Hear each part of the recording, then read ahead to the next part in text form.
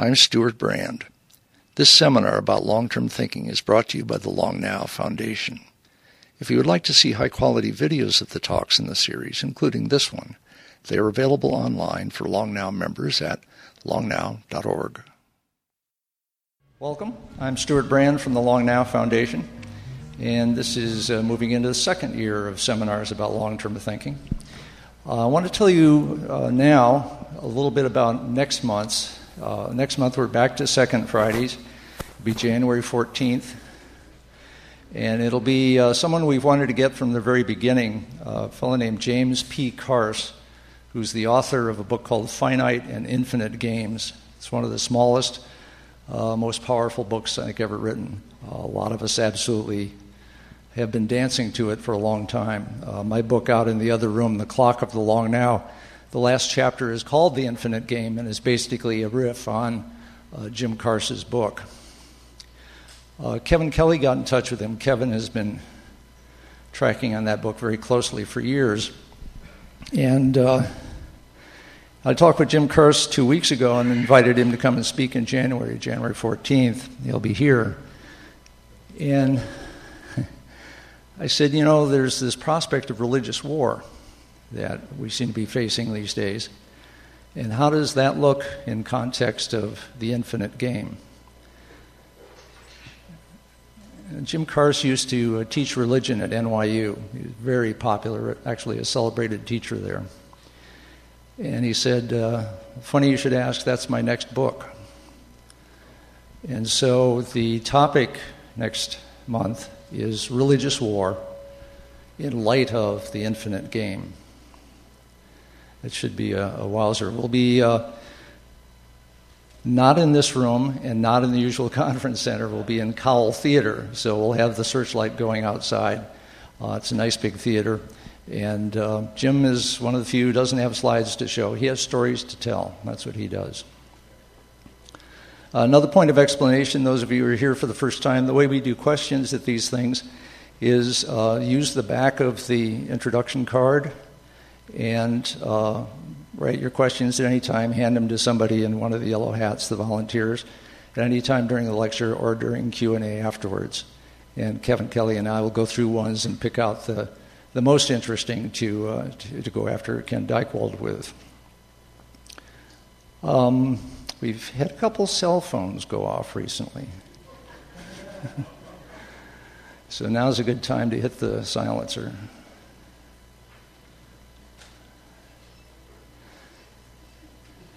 Back in the early 90s, Ken Dykewald did a book called Age Wave, and now runs an organization based here in San Francisco called Age Wave. And usually he's speaking to corporate audiences, to government audiences, to people who are basically realizing that the demographic in the United States is changing profoundly. We're getting more and more people who are living longer and doing stuff differently with their extended health. It's not just that they're taking a longer time to die, it's that they're staying fresh and engaged and having sequences of careers, sometimes marriages, sometimes sets of children. And a society that was built around the 70, 75-year lifespan is not completely up to that. So that's changing. We had a talk last month from Mike West on the prospects of human life extension. And he was talking about young blood in a very serious way, where you can rejuvenate the blood of an older person, and that rejuvenated blood will go around and rejuvenate the organs and tissues that it encounters. Just one of a half a dozen major strategic paths that lengthened human health, lengthened human life is coming, and is coming fast. So we set up this sequence of talks to be first Mike West talking about the prospects of human life extension, and then the aging expert Ken Dykewald to talk about the consequences, and that's what he's doing tonight. Ken Dykewald.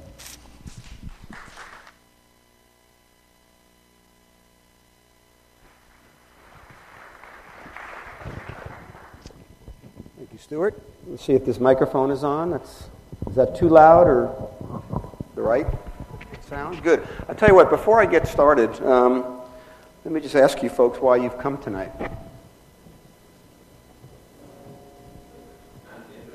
Sounded interesting. What? To learn something. Anything in particular you wanted to learn? Life extension, okay. Any other reason for coming this evening? Who's speaking? Oh, hi.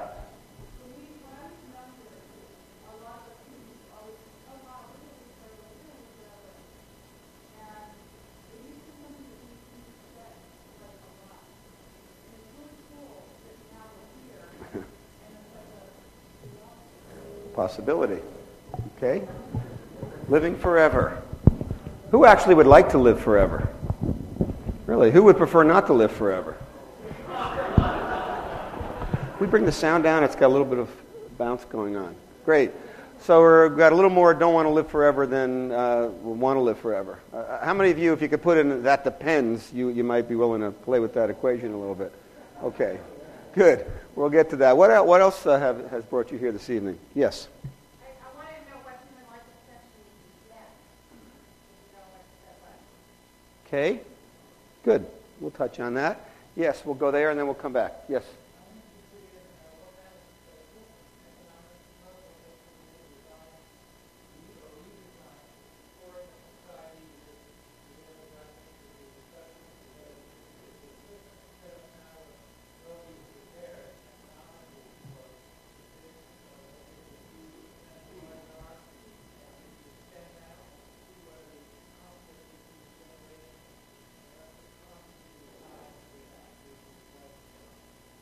Excellent point. Yes, and you, sir?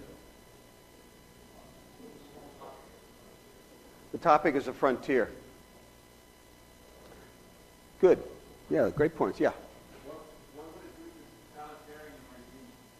What would it do to totalitarian regimes if what? The leader could live forever, or if people live longer? I've got very close friends in an organization called Esalen Institute, which is sort of in some ways kindred spirits, and I was with Michael Murphy, and I said, the only person I know of that's had reign over an institution as long as you is Fidel Castro. So what would it be if people live longer? Does that lend itself to a particular kind of political infrastructure or circumstance? And the other, yes, way in the back. I've heard scientists talk about the fact that when we started having a large enough population of grandparents on the planet, and there was 3 generations essentially, it significantly sped up human progress because there were larger families, people to take care of the kids, parents always be protected. So I'm curious to know what the presence of a much larger fifth generation would mean to human progress on a planet like that. Great question. How do you model that, or, how do you affect it? Good. Great points. One more. We got room for one or two more? Yes, please.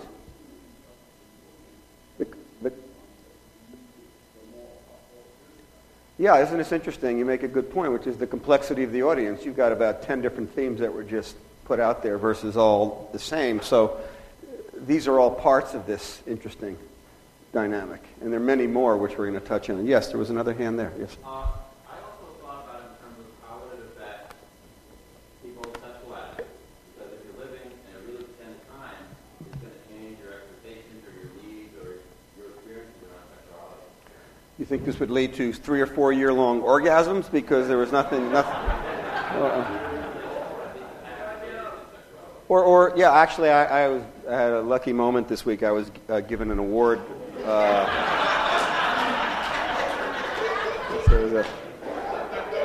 Yes, that was a peculiar segue right there, but I was given an award with Gloria Steinem. She and I received, Ramdas, Gloria Steinem, and myself received an award this Wednesday evening at a special banquet, and so I spent Wednesday and Thursday evenings with Ms. Steinem, who's now 70. And she talked a lot about the idea of being a sexual being at 70 or 90 or 100, and I'm going to touch on that a little bit tonight as well. But I'm not going to tell you when, so you'll have to make sure you stay alert for that part. One more? Well, we got 2 more, yeah.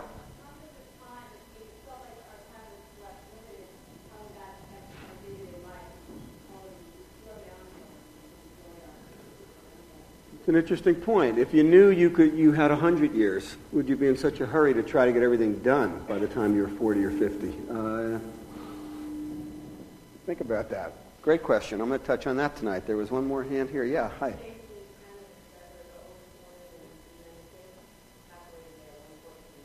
Really? 114, that's a lot of years. I gave a talk a few years ago in Los Angeles, and I'm out in front of about 100,000 people a year, so I've been out in front of about 2 million people in my career so far. That's a lot of folks. And so I usually pace around before I speak because I'm trying to organize my thoughts. And although I would tell you I've never given a presentation in my career yet before tonight in my actual clothes, my jeans. Usually I dress up like a grown-up and wear a tie and do those kinds. So this is a breakthrough night for me here.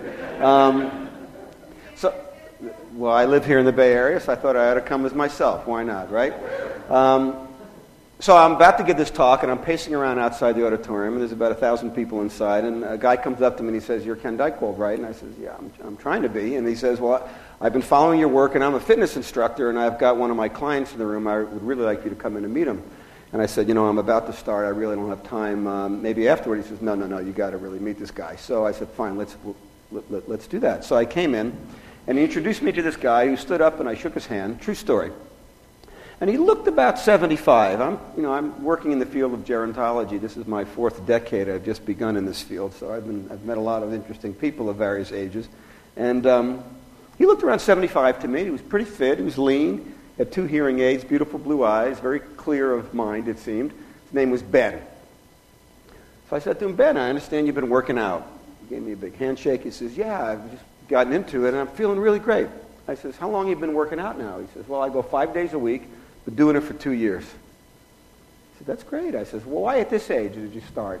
And he says, "Well, I was starting to lose my energy, and I really wanted to, be strong for what was coming." I said to him, "How old were you when you started working out?" And he says, 100. He was 102, just getting into the fitness thing. And I'll add one other piece to the story. That the next year, he entered into the Senior Olympics in the centenarian category. And every single event in which he participated, he set a new world record. And, he threw the shot put, 2 feet, new world record. Ran the 100-yard dash in like a minute, but it was a new world record. And in a way, that was sort of a metaphor for me of the future, which is those of us who are 70 or 90 or 100 or 110 in many ways are really the frontiersmen and women of the new frontier. And the new frontier is not about youth. I'm here to tell you I don't believe it's about technology. I think it's about longevity. And I also believe that the longevity revolution, at the end of the day, will have a bigger impact on who we are, how we think, how we feel, what we do, how long we do it, how long we love, who we love, how many careers we have, the economic infrastructure of the global community, leadership, than either the industrial or technological revolutions of previous centuries. This is a very big one. So what I'm going to do this evening, first of all, I want to say that I'm here because Stuart invited me. I don't usually very often speak at sort of open events or local gatherings, but Stuart Brand is, for me, an icon of big thinking, of grand events, has been a part of so many different movements and activities. And I would also point out that when I was 23, I wrote my first book, Body Mind, when I was 22. And when I was 23, I moved to Berkeley to work with a woman named Gay Luce to create a project that we ultimately called the SAGE Project. But when we started it, there were a group of us that formed a study group, and we didn't know anything about anything, but we made up this word holistic. So we called ourselves the Holistic Health Council, from which, was Ken Pelletier and Gay Luce and myself and Eric Pepper and Len Duell and Stanley Kellerman and characters like that. And we didn't know how to set ourselves up as a not-for-profit, so there was this fabulous fellow that came along and gave our group a few $1,000s and helped us get set up, and it was Stuart Brand. So, in the wonderful way that the world turns and twists on itself, here I am, some 30 years later, I guess 31 years later, being thankful to Stuart. So what I'm going to do is I'm going to wander through a variety of themes. I figure since I'm not getting paid, I can sort of try new things out this evening. And if it doesn't work out, you can't complain that I got paid too much. So,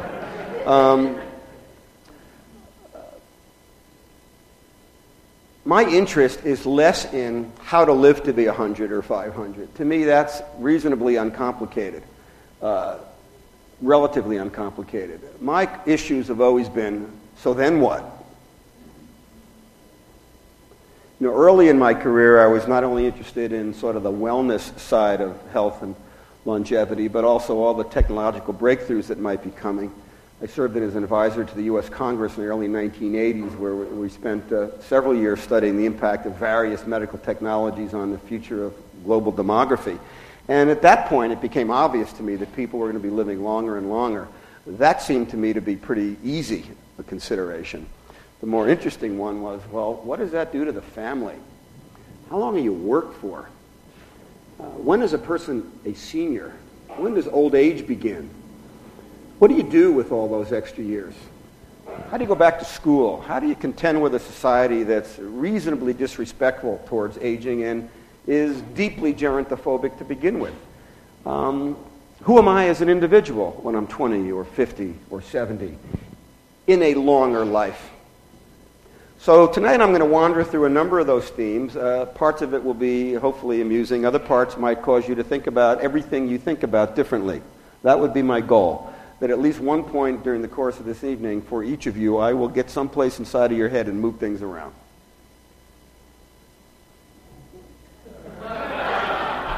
Starting right there. Do I want to stop the scan? Yes. Finished. Okay. We've already done the entertaining part, so I thought I would start out with some paintings that I've actually never shown publicly before. Maybe some of you are familiar with these. These were done in 1842 by Thomas Cole. It's called The Journey of Life. There's a 4-part series. And I'll quickly tell you what they look like to me. They may look like some of you are much more artistically sensitive than I am, but this is the first one, and it's meant to reflect the beginning of life, infancy, perhaps childhood. And as you can see, you've got this child in a state of kind of joy and on this boat, and there's an angel, seems to be steering. You're taken by the clarity of the flora and fauna and the immediacy of all these wonderful colors. And it's sort of the beginning of life in this painting. And then you get into young adulthood. And you see that the angel has stepped out of the boat. The young being has got his or her hand on the rudder, seems to be steering his or her own ship. You can see vast dimensions and panoramas. And there's this sense of a dream in one's future. This sort of mystical castle. And then we hit sort of the stage that many of us are in now. Sort of, let's call it middle adulthood, where the rudder seems to have broken, can't find the angel very easily, maybe back up there but not quite present. Trauma, crisis, torment, uncertainty, darkness. Where's all the green stuff? See lots of rocks. And then you enter into the final stage of life, old age, in which the angel is returned and is sort of handing you off to another angel. And as you can see, the material world has diminished in importance, and the sort of the spiritual world beckons. Fabulous paintings. Quite an interesting story unto themselves. But they also establish a context. And the context is you have a certain number of years. You do this, and then you do that, and then you do this, and then you do that, and then you're done. And that's an interesting model. And it happens to be the model in which most of our lives have been contextualized. So let's switch to the idea of increasing longevity. And, this idea of a fountain of youth has been around for a long time. In fact, if you go to the source of many of today's modern religions, they were based on the idea that there was somehow the possibility of purification of oneself. There were these legends of magical waters, Ponce de Leon searching for a fountain of youth, extraordinary locations, spices, herbs. In fact, the discovery by the Europeans of America was not so that they could find herbs and spices to make nifty-tasting curry, but rather these were supposedly spices that would bestow immortality, that many of the early explorers were really looking for longevity. That was the game, the idea that why is it we're sick, why is it we die? Someplace, somewhere, there's a cure for that, there's a remedy, there's some magical potion. Thousands of years, people pursued these anti-aging or life-extending technologies with essentially no result. It wasn't really until we started cleaning our streets that the longevity revolution kicked in. And, it's always interesting to me. People imagine some extraordinary breakthrough like was talked about by Dr. West last month. But, frankly, these guys made the biggest impact in that 1,000-year period. That our public health departments, the arrival of antibiotics, the distribution of medicine for the first time. Can anybody tell me what this is a picture of? Iron lungs. If I were to show your kids this picture, they wouldn't know what it is. I mean, they'd think it was some science fiction movie. Excuse me? You know what that is? All right, you are. Well, clean your room when you get home if you're my kid, then. I was very lucky. When I was about 30, I collaborated on a book with Jonas Salk, and one night over dinner he told me the story that in the 1940s, the belief was that the future would be filled with more iron lungs and more sanitariums because poliomyelitis was just going to be rampant. And keep in mind that polio was perceived to be contagious, waterborne, so you couldn't drink out of public fountains, you couldn't go in public swimming pools, you wouldn't touch people. Imagine AIDS times 100. But he thought, no, what we have to do is put an end to this disease, to this life-shortening, life-debilitating disease. Had his breakthrough in 53 and 55, the inoculations began, and now most of us live in a life where we don't know anybody with polio. As a result of thousands of years of pursuit and at least one solid century of breakthroughs, we now have a lot of old people. 2/3 of all the men and women who've ever lived past 65 in the entire history of the world are alive today.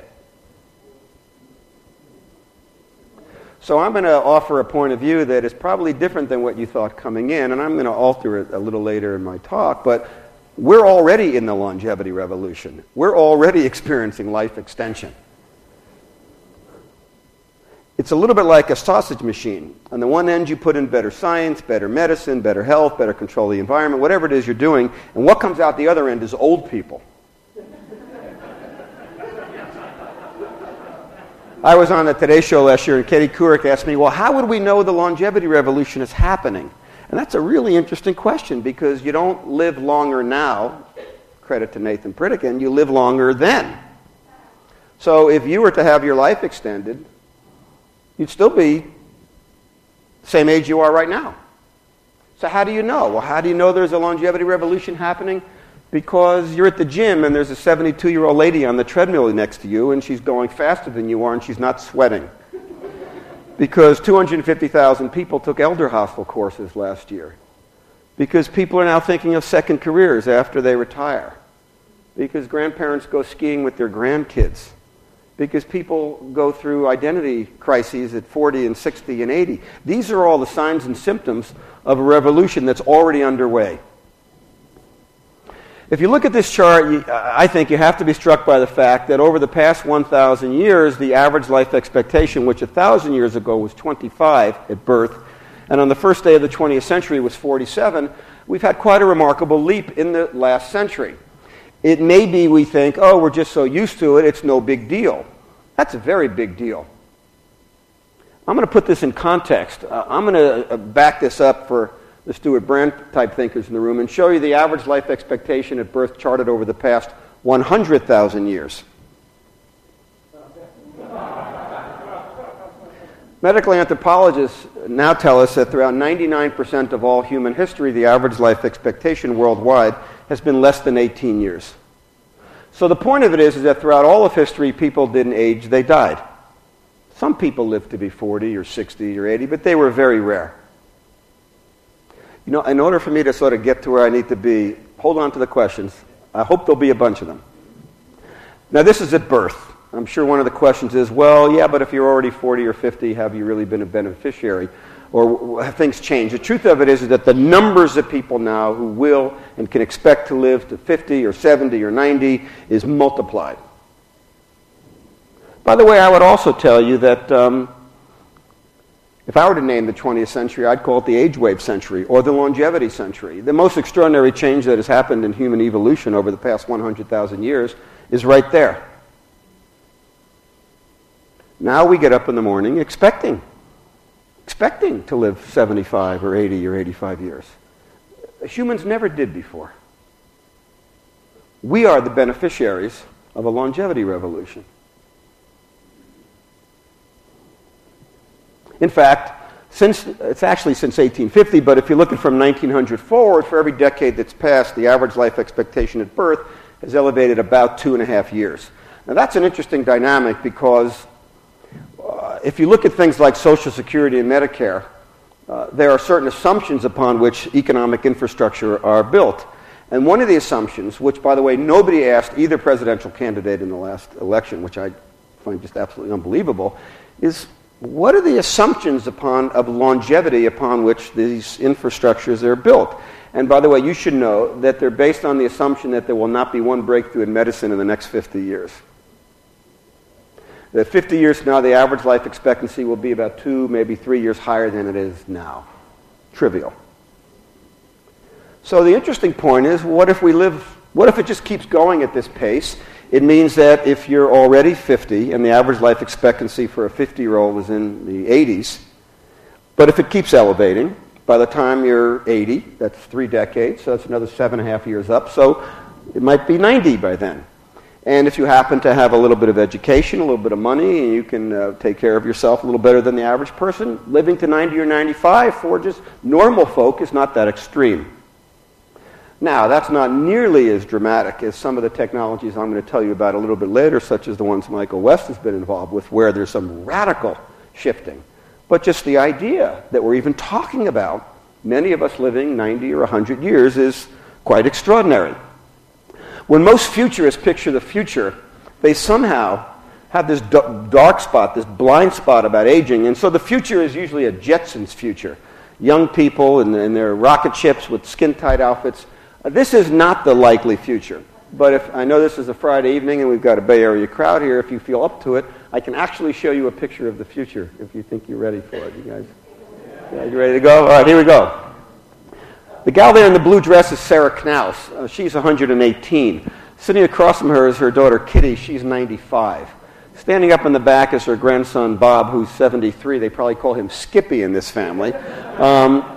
There's Kathy. She's the great-granddaughter at 49. Then you've got Christina, who's the great-great-granddaughter at 27. And little Bradley is the 6th generation at 3.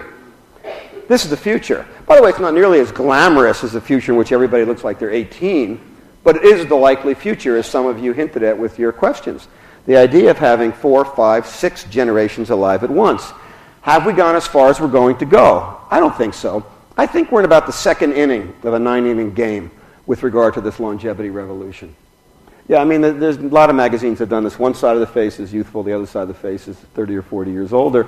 This notion of can we somehow manipulate aging, or since most people, if anybody has ever died of old age, what people seem to die from are diseases, is it conceivable that more of us might have the chance to live out our biologic potential of about 120 years, and the way to get to that is to move away or compress the diseases that knock us down so that we can, do the Oliver Wendell Holmes one-horse shay thing and live 100 years in a day and then have everything disintegrate. Because what's knocking my mom and dad out and our elder relatives is not so much aging, it's disease, it's decay, it's decline, it's illness, it's the wearing out of the parts. It's a little bit like having 2 cars that you buy on the same day, and I give one to you and I take one and I take terrible care of mine and I ding it up and I don't change the oil, and you take really good care of yours, although maybe it'll be the opposite. I don't know if you're a car person. But so at the end of 10 years, our cars are both 10 years old, but mine is kind of falling apart, and yours is still in pretty good shape. So more and more we're having to separate out what is aging and what is disease, because we have 2 conceivable games to play. One of them is to eliminate or postpone disease so that we live out our potential. The other is to alter the aging process itself. I'm going to get back to both of those later on. Another interesting point that I want to mention, because for me this issue it's got so many arms and legs to it, I want to at least have us appreciate some of the dimensions. When I got involved in the field of gerontology, old people were poor. A third of the elderly lived below the poverty line in the 1960s.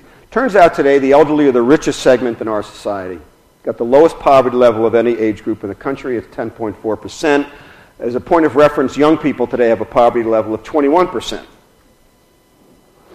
Madison Avenue still tends to think that youth have all the money. As it turns out, 60-year-olds tend not to look like this anymore. They increasingly look like this. In fact, if you break it out by the 50-plus population, people over 50 now control 70% of all the wealth in regions like Europe, much of Asia, certainly North America.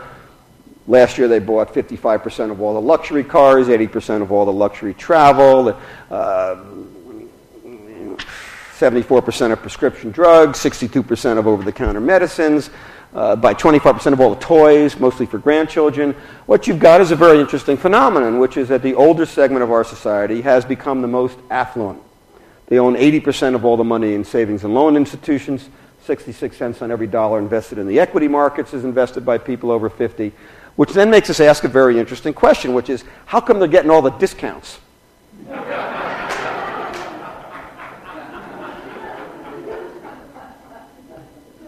Because if you can at least sometime when you're driving home or you're taking a shower or you're thinking about things, if you can think that one through, it's a very interesting puzzle.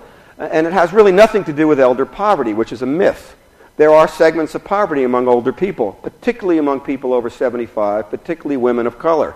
But in general, the average 65-year-old American is doing really well. And that's a great triumph of the fact that the Dow has multiplied 40 times in the course of their lives, the fact that benefits have multiplied from entitlements, the union negotiations after the war put some people in better circumstances, and also this is a generation that, having grown up in the shadow of the Depression, was very inclined to save because there was this fear of something catastrophic happening. And now they find them, and by the way, property values have grown between 500% and 700% in the course of their lives, and so it's a good thing. That's not a bad thing. By the way, there's a lot of people in my field of gerontology, don't tell anybody that older people have money. Come on, let's tell the truth here. Got a lot of young people who have no medical insurance at all. The average older person gets $7,000 a year in benefits. The last election, how come we weren't talking about making sure that young people got prescription drugs? Why? Because people tend to vote their age. About 30% of 30-year-olds vote, 50% of 50-year-olds vote, and 70% of 70-year-olds vote. And so one of the great peculiar dynamics going on is that while the marketplace has remained youth-focused, politically we have become a gerontocracy. We are a gerontocracy. The candidates know who to play to. They know. You want to win votes? Here's the group you tell them you're going to give them more stuff. That generates a very interesting set of considerations. Because when our founding fathers and mothers constructed this interesting democracy of checks and balances, there was concern about church and state, about political parties, about different dimensions of government, and they were all extraordinarily sort of set up to keep each other in line. Life expectancy was 35 the day the Declaration of Independence was signed.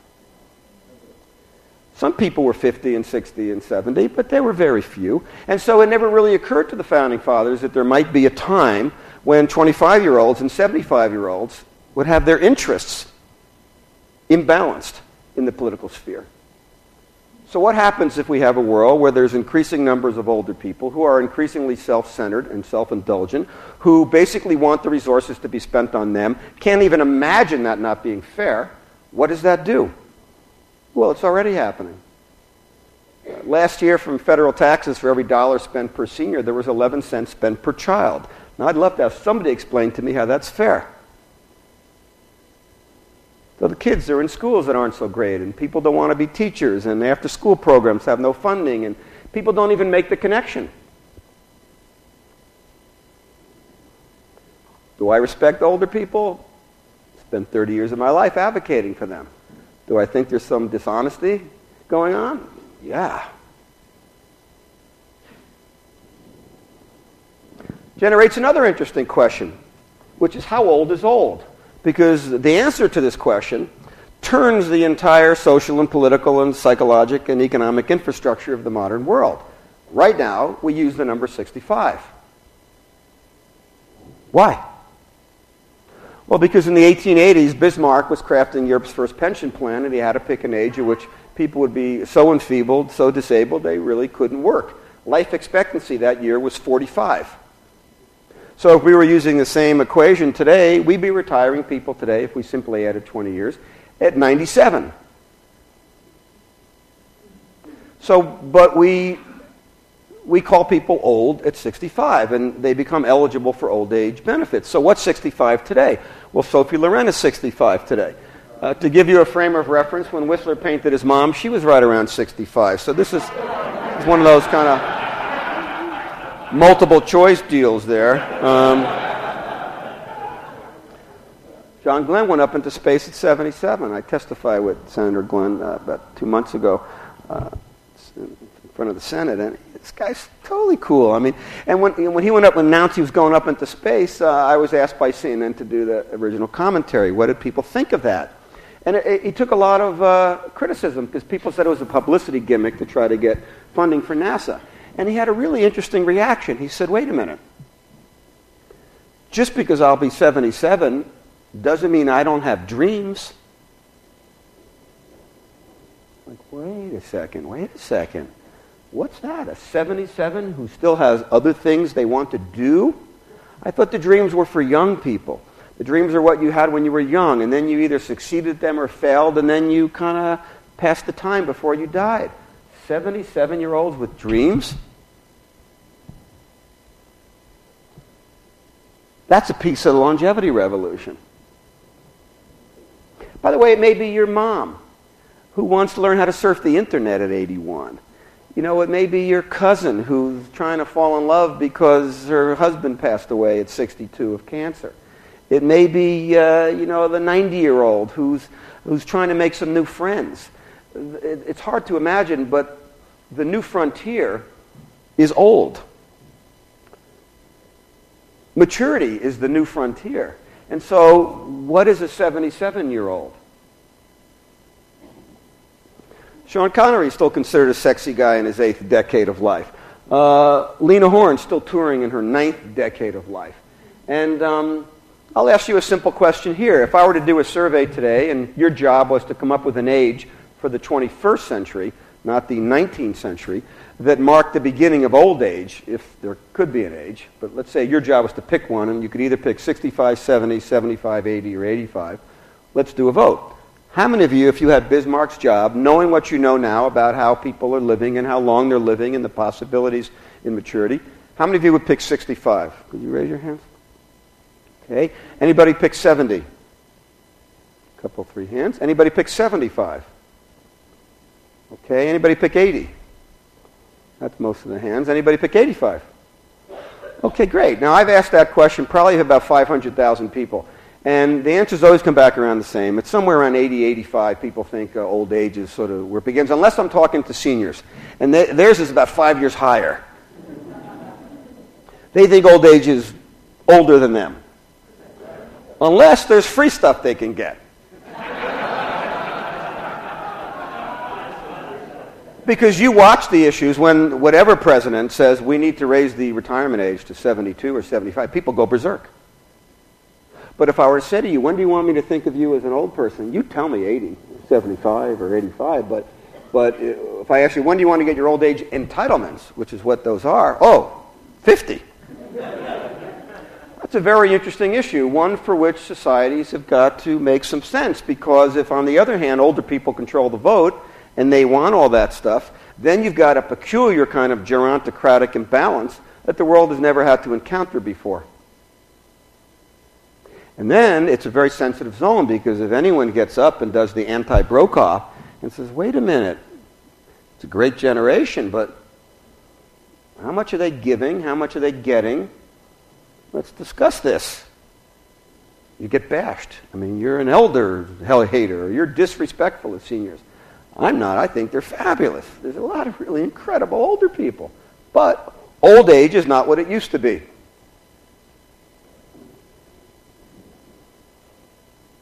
Another interesting issue.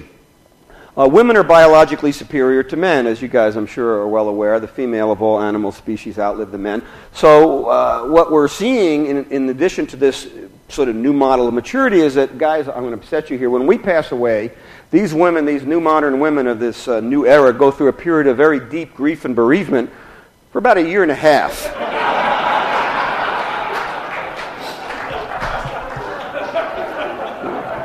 And then they pick themselves up, and they're very thankful for the insurance policies we took out, and they often, rejiggle their investment portfolio, often to get better returns. And they form into these silver-haired Amazonian tribes, and and don't be surprised if in the future groups of women start communes together. And I don't mean that, Jimi Hendrix posters on the wall, lying on the floor. I mean, what's with this Noah's Ark thing?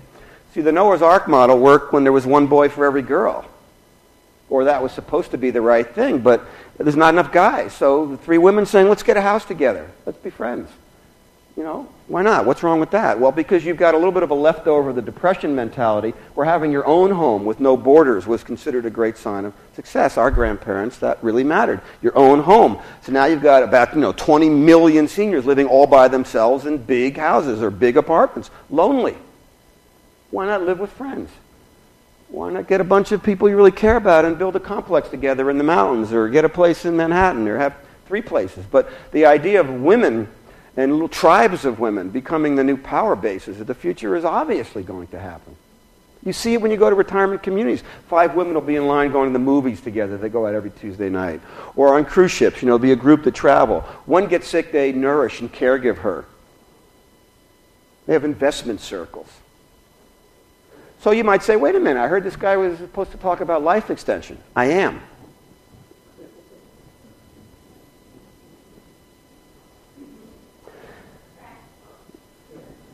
Another interesting challenge, because Madison Avenue, in 1946, there was, about 1 million television sets, and modern marketing and advertising hadn't yet risen up. And then the boomers came along, and youth became the thing, and everybody thought that youth was the target, and old people were kind of poor and silly and buffoonish, is sort of the white man's version of Amos and Andy, these kind of elder characters.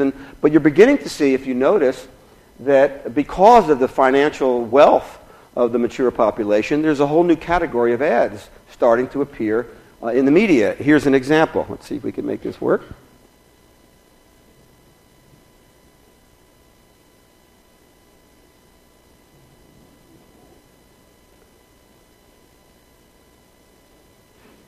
Give it a second.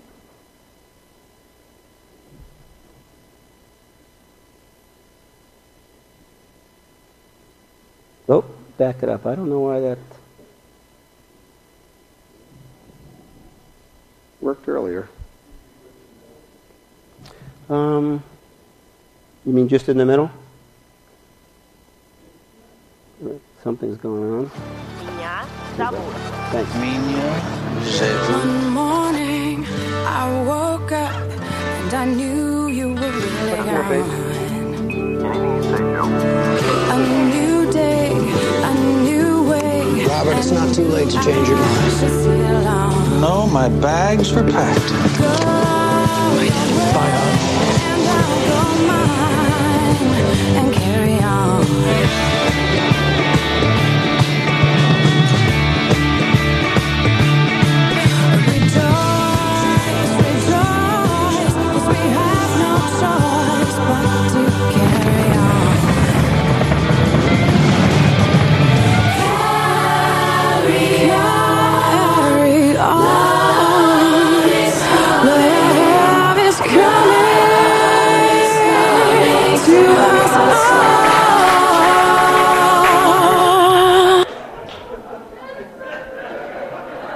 Yeah, I like that one too.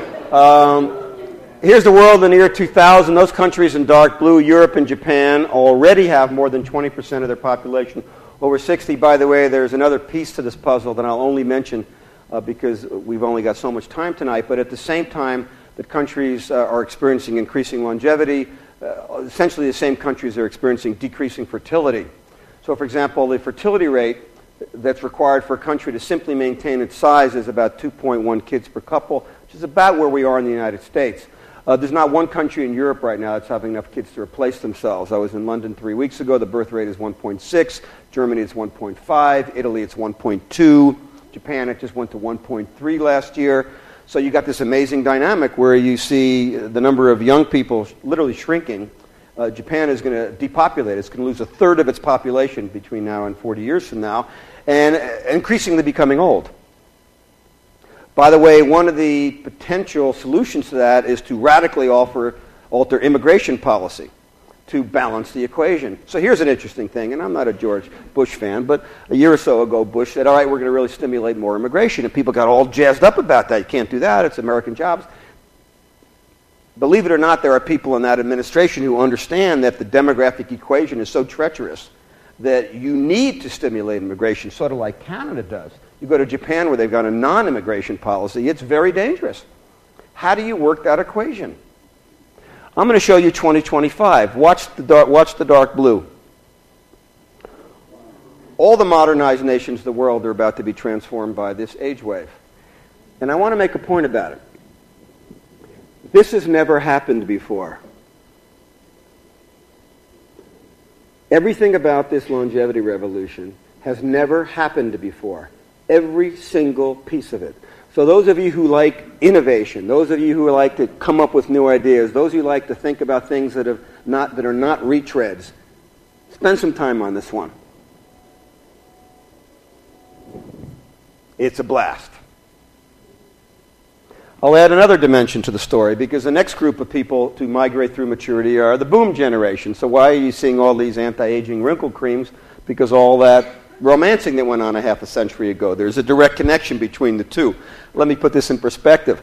During the 1930s and 40s, I know you guys know the demographic story, so I'm just going to hit it swiftly. There was a depression and a war. The birth rate hit an all-time low. The war ended. The boys came home. 76 million kids were born in the next 18 years. And it always looks to me that half of those kids were conceived on that weekend, right over there. That was... Keep in mind, too, that the baby boom was followed by a bust and then followed by an echo boom. We were unprepared. We didn't have enough pediatricians. I know there's a bunch of docs in the room. There weren't enough hospitals. There weren't enough, birthing zones. Babies were being born in lobbies and waiting rooms. The kids came home. There weren't enough bedrooms because the earlier generation had half as many kids per couple. 2 kids per couple. The boomer generation were part of 4 kids per couple families. And, before you knew it, you had an explosion not just in babies but in young families.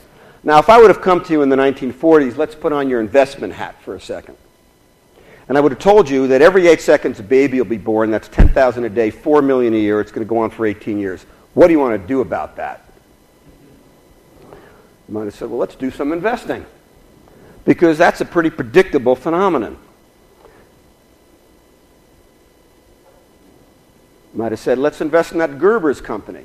You would have said, I never heard of them. I would have said, they're a new company, and they're going to formulate baby food and put it in jars. And had you been a traditional thinker, you would have said, well, mothers do that themselves. They don't need to buy pre-made food.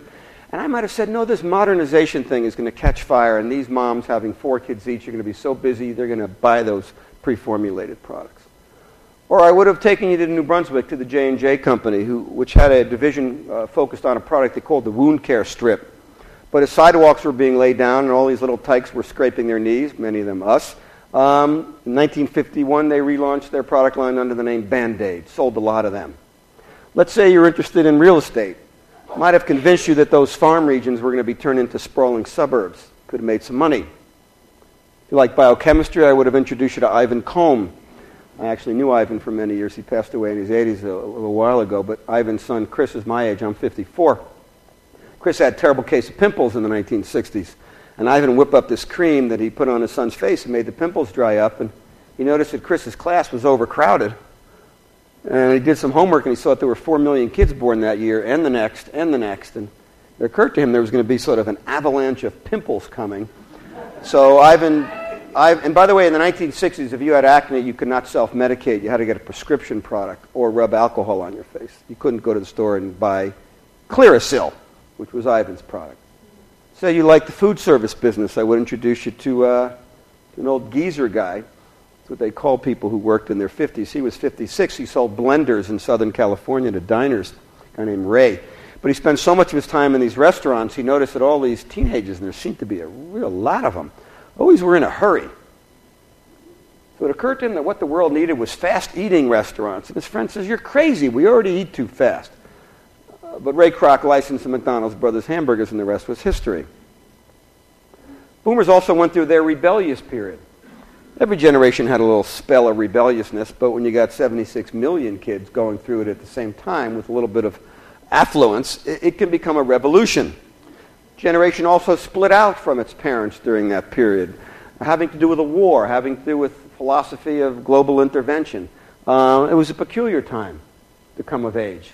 It's a time not particularly to trust leadership. What are they telling us? Are there lies here? A peculiar strain to this generation is their willingness to believe that they're being lied to by authority figures, and therefore their willingness to go around the traditional. Keep that in mind when we get in a little while to the idea of buying longevity. Sometimes people say to me, gee, Dr. Dyke, well, where were you in the late 60s? And this was 1967. I grew up in Newark, New Jersey, for any of you who want a historical reference, and came out to California. And 3 years later, here I am. I would like to make another brief statement about California. I came to California in 1970 for the psychological climate. I lived in Big Sur till I was 74, then moved to Berkeley, and now my family lives in Orinda. And I came out here for the psychological and intellectual climate, which, and I am probably entirely out of line with what I'm about to say. Somehow it seems to have evaporated in the last 10 or 15 years. That somehow we got all caught up with technology, which was really great, and then that created a big sucking sound, and it became about money, and it became about flash, and it became about quick ideas, and somehow the psychological and intellectual climate, where did it go? And so when Stewart indicated that he was partly, and many of you here, trying to bring back sort of an intellectual environment of new ideas and interesting people and, not a lot of money being thrown at folks to just kind of knock things around, I thought, boy, wouldn't it be great to be a part of that again?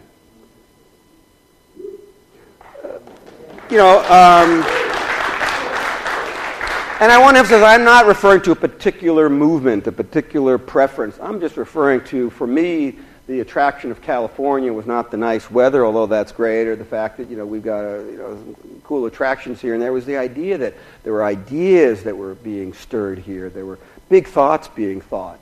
And I'd love to see more of that back in this great part of the world. Now the boomers, of course, are between 40 and 58. And all of a sudden, they're starting to look at maturity and the possibility of the end of their life, and marketers are beginning to try to figure out how do you age up with the boomers. So let's see if I've learned something here. Come those darn hippies again. Test 1, 2, 1, check. Okay, stay away from the green pesto sauce. It's a real bummer. Is that your sunflower? Pigpen? I'm going to Place hasn't changed in 25 years. Yeah, it's a shame. They should have put in some condos by now. I'm on a low sodium, low fat diet. Well, how do you feel? Terrible. The green marble goes in the upstairs bathroom. This is the anniversary of a historic event. Which one? Watergate.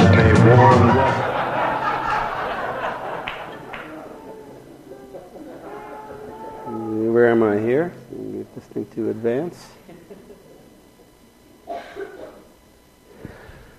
Boy, so think back to when you were a kid, what you thought 50-year-olds were. A clarification.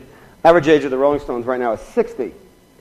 So this is one of the interesting pieces. Some of you know my background. I initially went to school to study physics. I switched my doctorate's in psychology. I've now worked in the field of gerontology for 30 years, and last 20 of them in business, and so I've got sort of some different hats. I'm not sure that any of them ever fit on any particular day, but if I put my psychologist hat on, I tell you that one of the biggest challenges I think people have is that when they envision the future of aging, they think of their grandparents. They think of the way 60-year-olds used to be. Our parents and grandparents grew old in the past with yesterday's fashions, yesterday's medicines, yesterday's point of view about who you could be when you were 70. You're going to grow old in the future with tomorrow's breakthroughs and tomorrow's role models and tomorrow's possibilities. This is what 60 now is. Mick Jagger is a grandfather. I always say Keith Richards over there on the right looks to me somewhere between 105 and 110. Give you another example. 1973, Karen Graham, global spokesmodel for Estee Lauder. She was 26. At the end of the year when she turned 27, they fired her, told her she was too old. This was the Twiggy era. So I was in Switzerland recently with Leonard Lauder, and he was all excited to show me the new Lauder spokesmodel for the 21st century, Karen Graham. 55, same woman. So she was in at 26, out at 27, in again at 55. One last example. 70s, the rock and roll events were sponsored by the cola companies, kind of Beach Boys Summer of Love tour sponsored by Coke, Pepsi. 80s and 90s, the beer companies got involved, Metallica headbanging tour sponsored by Budweiser. When Earth, Wind & Fire went out on their global reunion tour recently, Viagra was their sponsor. So,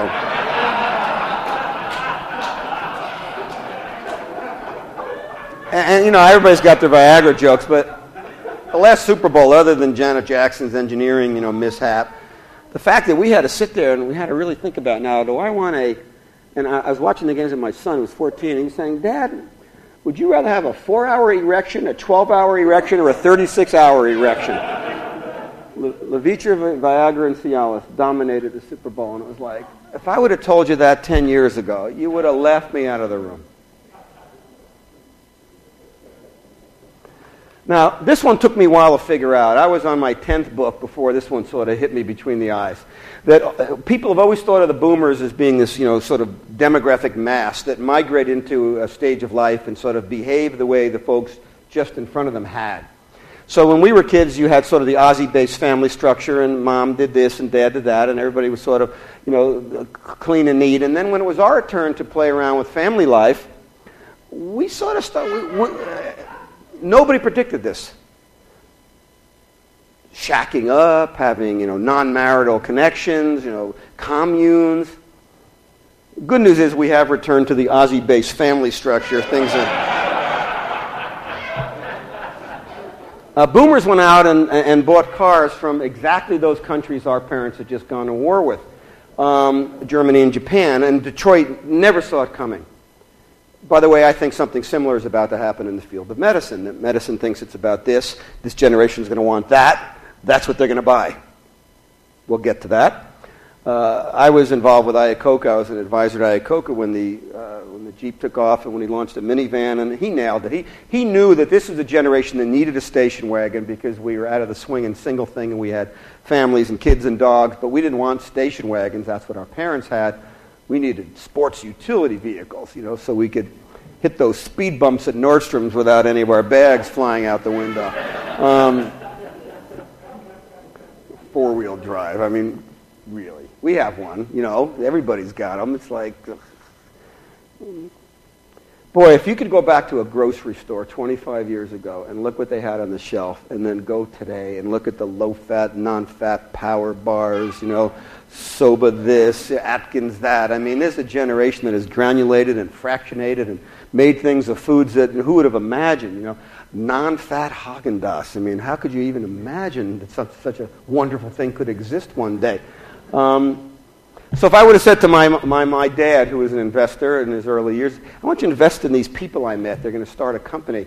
I know what my father would have said. They should invest in haircuts. Because it was a basic rule of business, you could not start a business with these kind of haircuts. Would have missed out on an interesting opportunity. And of course, in my view anyhow, the most extraordinary difference between the boomers and previous generations are the women in our generation. More well-educated, more empowered, more knowledgeable, more in charge of their lives, the first women in history to be in control of their own ovulation, which is a non-trivial phenomenon. Fertility, their own bodies, knowledge, power. Tim Berners-Lee came along with the internet in 1990. How many websites were there? One. This generation loves information. We're fueled by information. We want to be Wired. Wired magazine, folks, part of this thing. We want to sort things out. We ride it. We play it. We surf it. And now we're on our way to maturity. And anybody who thinks that we're going to hit maturity the same way previous generations did, I think is missing the fun. Let me show you some numbers. If you simply looked at the demographic portrait, back in the 1950s, which age group grew, which declined, you would be drawn to youth. But look at the 1960s. Then look what happened in the 1970s. And let me know when you see a trend forming here. By the way, it is really one of the more interesting phenomena because in most people's thinking, they think the real big breakthrough is going to come from some new technology or some amazing new idea, but that demography is flat like a lake. It's not. It's upheaving, but it's doing it at the speed of life. So it's not news. It's not happening tonight. It's happening over the course of time. So if you could step back and watch it happening in fast motion and say, whoa, where are we heading? And I'll give you the 20-year spread. This is the way the U.S. and most of the modern world demographic makeup is going to change. Now, if you knew that, which you now do, you'd say, gee, what do 60-year-olds want to look like? How do 65-year-olds want to feel? What kind of cars are empty nesters going to drive? What do people want to have happen with their bodies when they turn 70? What are the clearest ills of an aging population? Somebody going to come out with a Viagra for the mind.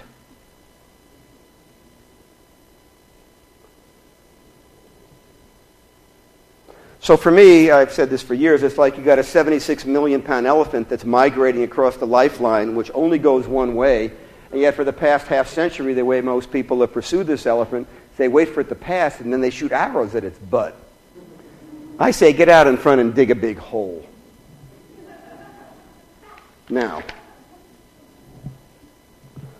adulthood and maturity, the zone where longevity begins to surface, because it's hard to know if a 22-year-old is going to be longevous. They might be a youthful 22-year-old, but be 80 years before you know if they're going to hit 102. So this is a generation. How many of you were born between 46 and 64? Okay. We have an enormous mass. We are getting to like the idea of more life, getting anxious about physical decline, illness, disease. We've seen it in some of our friends. We've seen our parents be knocked out. What are we going to do with adulthood? First, let me lay out a map of adulthood. Different than similar here to the Thomas Culp paintings. Historically, adulthood has been linear. First you learned, of course, in youth, and then you worked and raised your family, and then you had a little leisure before you died. You learned one time. You fell in love, and it always lasted to the last breath you took. Till death do we part. You divided up the responsibilities. Honey, I'll do this, you'll do that. Kids always turned out perfect, and then right before you died, you took a cruise, and that was the package. Now, I may disappoint some of you with what I'm about to say, but I actually feel that the biggest transformation that will occur as a result of life extension will be in the way we conduct our lives, not at the end, but throughout. I think you're going to see the death of the linear life plan and the rise of what I'll call a cyclic life plan, where people will say, why not go back to school at 50? If you're in an unhappy relationship, why not try to find a new one? Want to be retired for 25 years? Why not reinvent yourself? And this is a very interesting issue. I'll tell you how this one played out for me. I got very lucky last year. I got featured on 60 Minutes. So I went to New York, and Morley Safer walked me around and introduced me to the other people on the show, and he said, all right, Ken Dykewall has talked to more people about aging than any human being in the history of the world. That was the way he introduced me, which may actually be true. And I said to him, he says to me, tell me the most interesting thing you can surmise from all that, before we went on the air. And I said, I have yet to have one person say to me, after speaking to 2 million people, all the living former presidents, many world leaders, I've yet to have one person say to me, I like the idea of greater longevity because I'd really like to be old a long time. He said, well, what do people say to you? They say, gee, if I'm going to live longer, I'd like to go back to school. Or if I'm going to live longer, I'd like to be young longer. Or I'd like to be middlescent for 50 years. Or I'd like to learn the internet. I'd like to start a new company. So that's a very interesting issue. Does longevity cause people to want to be old for an extended period? Or does it give people a different view of the entire horizon of their own life, with the possibility that there's time for late blooming, second chances, new beginnings, do-overs, downshifting, upshifting? You know, the corporate CEO who becomes a sculptor, the sales and marketing manager who becomes a school teacher. You know, the former President Jimmy Carter who became a humanitarian and an author. It's going to look more like this, by the way. By the way, I got to tell you, after having done all these books, and I know some of you are in the media, you tell the media, hey, I want to talk to you about some technology that could cause people to live to be 3,000, they want to cover that. But the idea that we're going to have an entirely different kind of life at 40 and 60 and 80, it's not as juicy.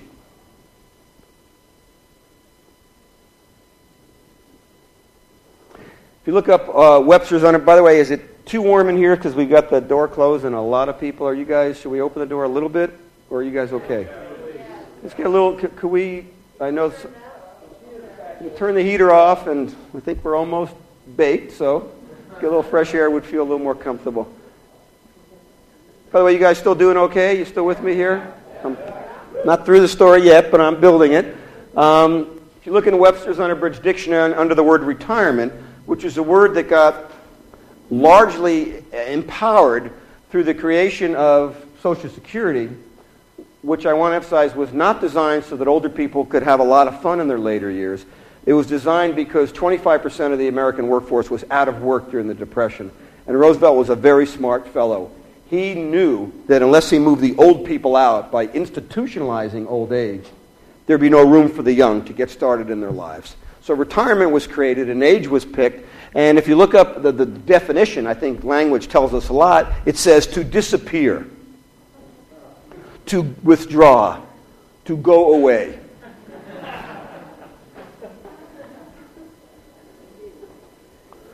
Well, that's an interesting model.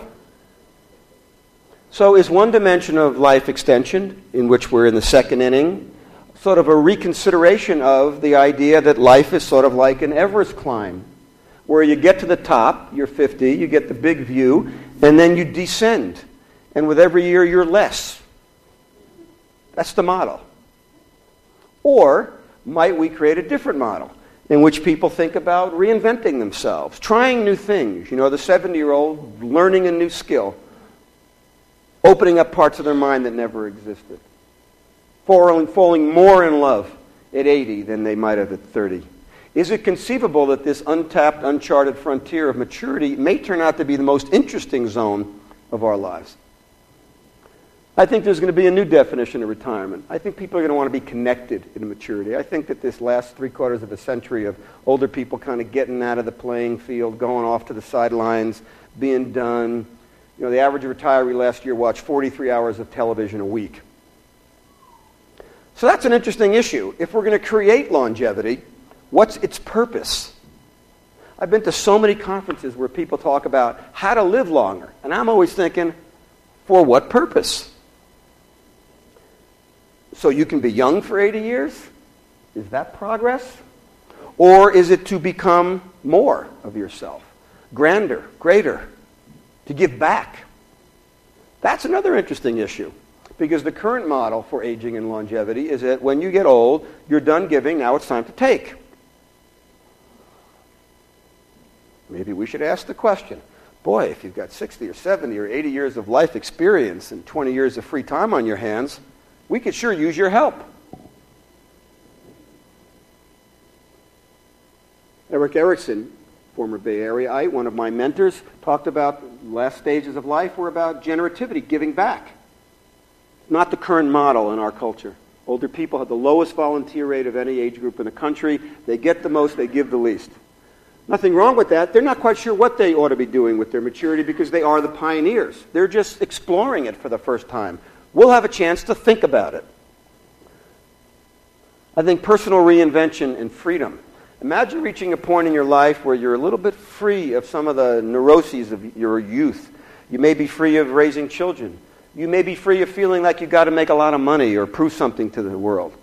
You may enter into a period of life that may be the most powerful decades of your life, in your 50s or 60s or 70s. Longevity will permit that. Let me show you an example.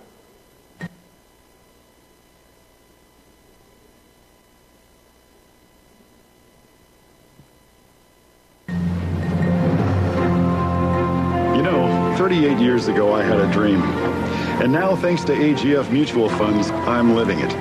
That dream? To be an actor in retirement commercials. This woman?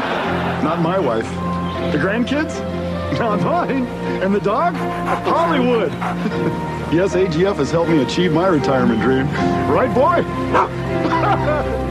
Meet you, AGF. What are you doing afterward?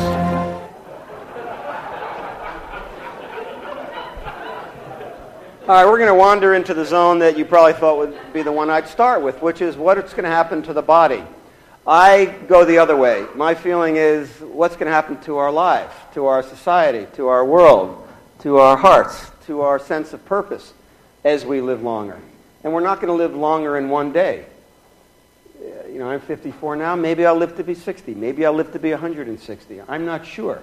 But the idea is, with the possibility of longer life, how will I shape myself? Who will I become? And at what age does a person stop growing, becoming? Before we wander into this zone, which I'm going to show you where I think it's going to wind up, let's take about a 30-second stand up and stretch so you'll all probably feel a little more comfortable.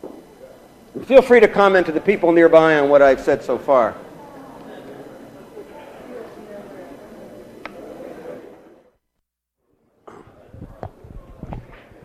By the way, those of you guys standing in the back, if you want to come and sit on the floor in the front, or make yourself, if you've been standing a long time. How you doing? That's great. Well, all right. Yeah. Good. Thanks for the break. That's a good idea. Okay. Got just a little bit more to go before we get to our questions. So let me let's let the room cool down just a touch more if we can. I think people are still feeling warm for another few moments. One of the challenges is, how do we feel about, I'm going to sort of trifurcate aging. There's the idea of greater wisdom, greater perspective. I think people like that. There's the idea of more time. I think people like that. But I don't think people like the idea of pain, suffering, illness, disease. So here's a glimpse of a boomer ruminating about the aging process to a group of school children. Value this time in your life, kids. Volume up, please. Because this is the time in your life when you still have your choices. And it goes by so fast. When you're a teenager, you think you can do anything, and you do. Your 20s are a blur. 30s, you raise your family, you make a little money, and you think to yourself, what happened to my 20s? 40s, you grow a little pot belly, you grow another chin. The music starts to get too loud. One of your old girlfriends from high school becomes a grandmother. 50s, you have a minor surgery. You'll call it a procedure, but it's a surgery. 60s, you'll have a major surgery. The music is still loud, but it doesn't matter because you can't hear it anyway. 70s, you and the wife retire to Fort Lauderdale. Start eating dinner at 2 o'clock in the afternoon. You have lunch around 10, breakfast the night before. Spend most of your time wandering around malls looking for the ultimate soft yogurt and muttering, how come the kids don't call? How come the kids don't call? The 80s, you'll have a major stroke. You end up babbling to some Jamaican nurse who your wife can't stand, but who you call mama. Any questions?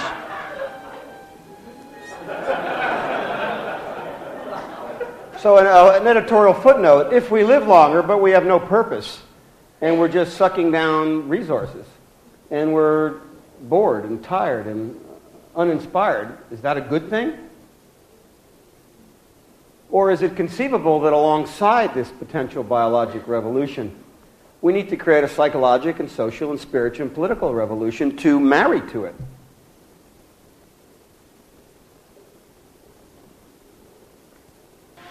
Value this time. We already been there.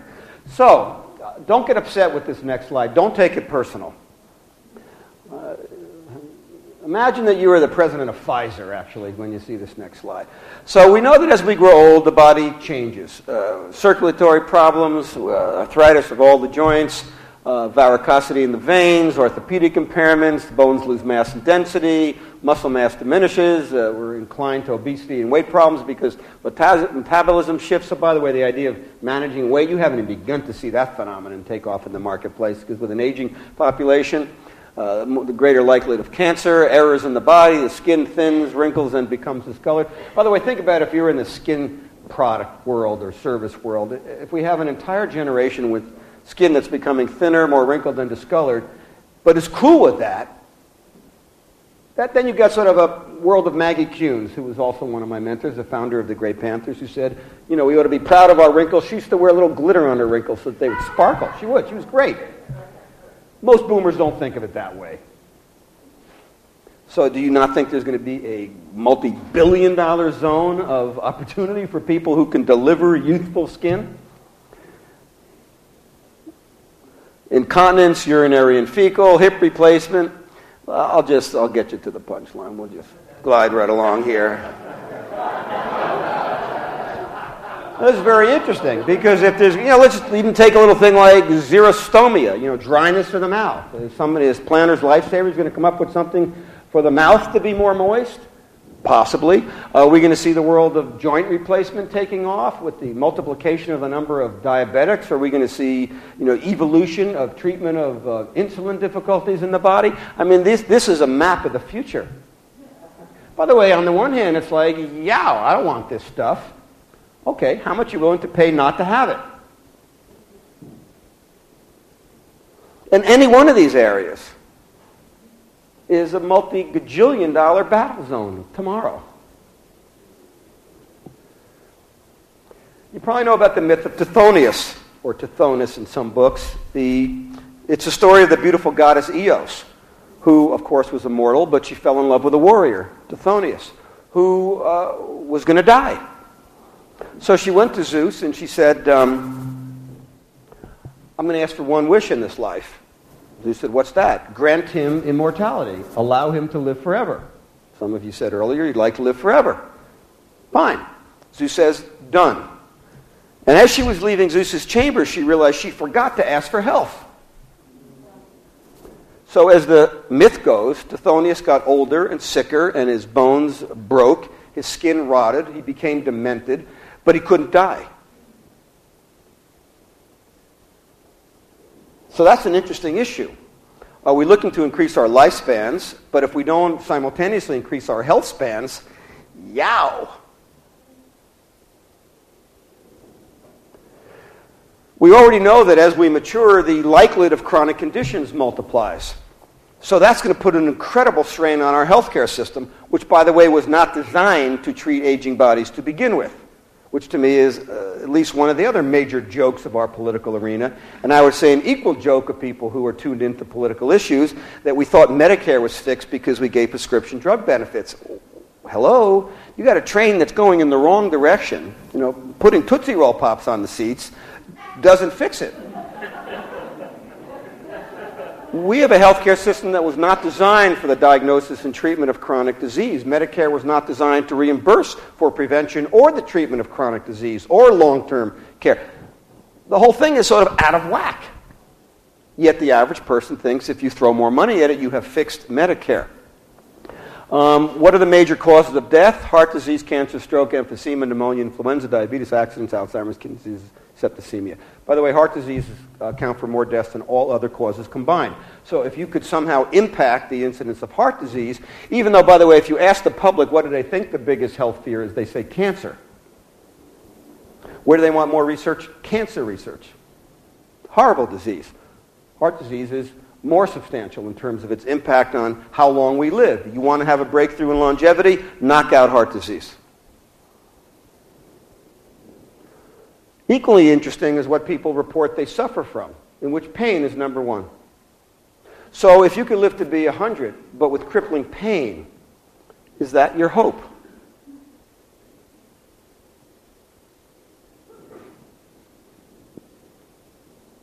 I always find this one kind of interesting. We spend about a greater percentage of our GDP or per person dollars on healthcare than any country in the world, almost by a factor of 2. So we spend a lot of money on health care. So how are we doing? Well, somebody might ask the question, other than Ryan here and others in the room have asked the question, well, if we're spending all that money in health care, are we producing health? Actually not. We don't have a terribly healthy population. And many people think the United States reigns in terms of longevity. These are all countries that live longer than we do. Japan, Australia, Iceland, Spain, Switzerland, Canada, Sweden, Israel, France, Greece, Belgium, Netherlands, Norway, Italy, Great Britain, Austria, Germany, Singapore, New Zealand, Kuwait, Taiwan, Costa Rica, and Finland. We're mediocrity with regard to longevity. Plus, our elders are ill. So, is the answer to spend more money on the existing medical system? Will that produce a great result? Maybe not. We'll get to that. I went to when my...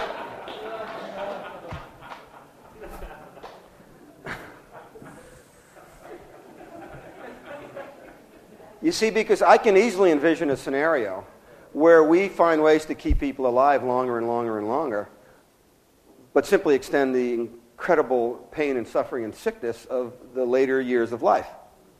So that's an interesting issue, because if you're going to be able to modulate life extension, do you want to simply make it longer? Do you want to take the last years and extend them, or do you want to take the healthy years and extend them and compress the sick years? In other words, if you're really the boss of all things, you'd give that some thought. Because it's conceivable we're creating a Jurassic Park. We're going to lengthen life, lengthen the diseased years.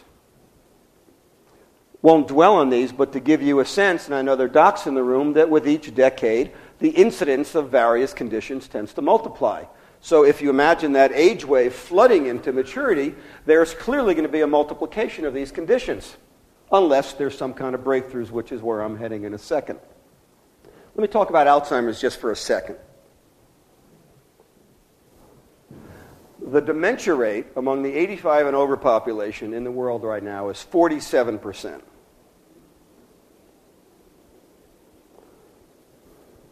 So now it becomes, how many of you read Magister Ludi, the idea of sort of master game? So now we come up with a breakthrough so that nobody has heart disease. It'd be fabulous. Except you're going to create 20 million demented people.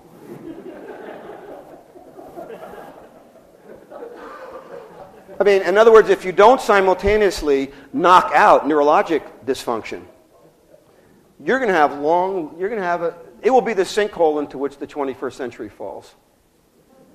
I mean that honestly. There's 1 million people in America with HIV. It's a horrible disease. We've all lost friends, loved ones. There's 4 million Americans with Alzheimer's right now. And the projections are that for our generation, it will be 16 to 20 million. And worse, instead of 8 to 10 years of Alzheimer's, it will be 20 to 25 years because we will be better at managing and postponing the other diseases. So then you begin to see, wait a minute, life extension is kind of complicated. Because if you get that dial working right, but you don't get this dial working right, that's, you're in Tithonius country. This is a bad disease. If I came from the future and I told you that 16 million of you were going to be beaten down by this disease, it was going to drain all of your savings, anything you hope to pass to your children, and render the last 10 to 20 years of your life to be less than what you dreamed them to be. But if you rose up now, you could conceivably alter that future. You might do it. Yet this country, talk about long now, I mean, it's just amazing to me that we are heading towards a future fraught with a pandemic of neurologic disease. And it's not the major issue. People aren't talking about it. We're going to give prescription drug benefits. I tell you where the turning was for me. I spoke at the White House Conference on Aging in 1995. I had a great slot. I was between actually Al Gore and Bill Clinton. I was in the last evening. And all the votes were being tabulated because there were 3,000 seniors there setting the age and healthcare policy for the coming decades. One of the issues was to take a huge amount of dollars and give more benefits to the elderly. Another issue was take a lot of those dollars and invest them in the science so that we can wipe out the diseases of aging. And people could live out 90 or 100 years without dementia, without cancer. And so I'm coming into Thursday night, and I said, right before my speech, I said, show me the tabulation. Where are the priorities coming in? The spending the money to prevent the diseases of aging for future generations was number 38 out of 40. And more benefits and entitlements and protections were number 1 and 2. And I said, wait a minute. If we don't begin to think about where we're heading and start to take actions early enough, we're going to wind up there.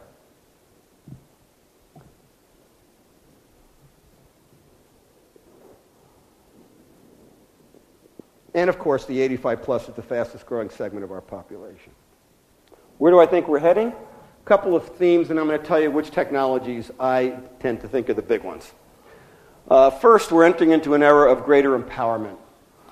Andy Grove talking about building a database of therapies, building a database of procedures, building a database of your condition, and then putting together your own healing plan. Don't follow doctor's orders. That was a pretty radical notion.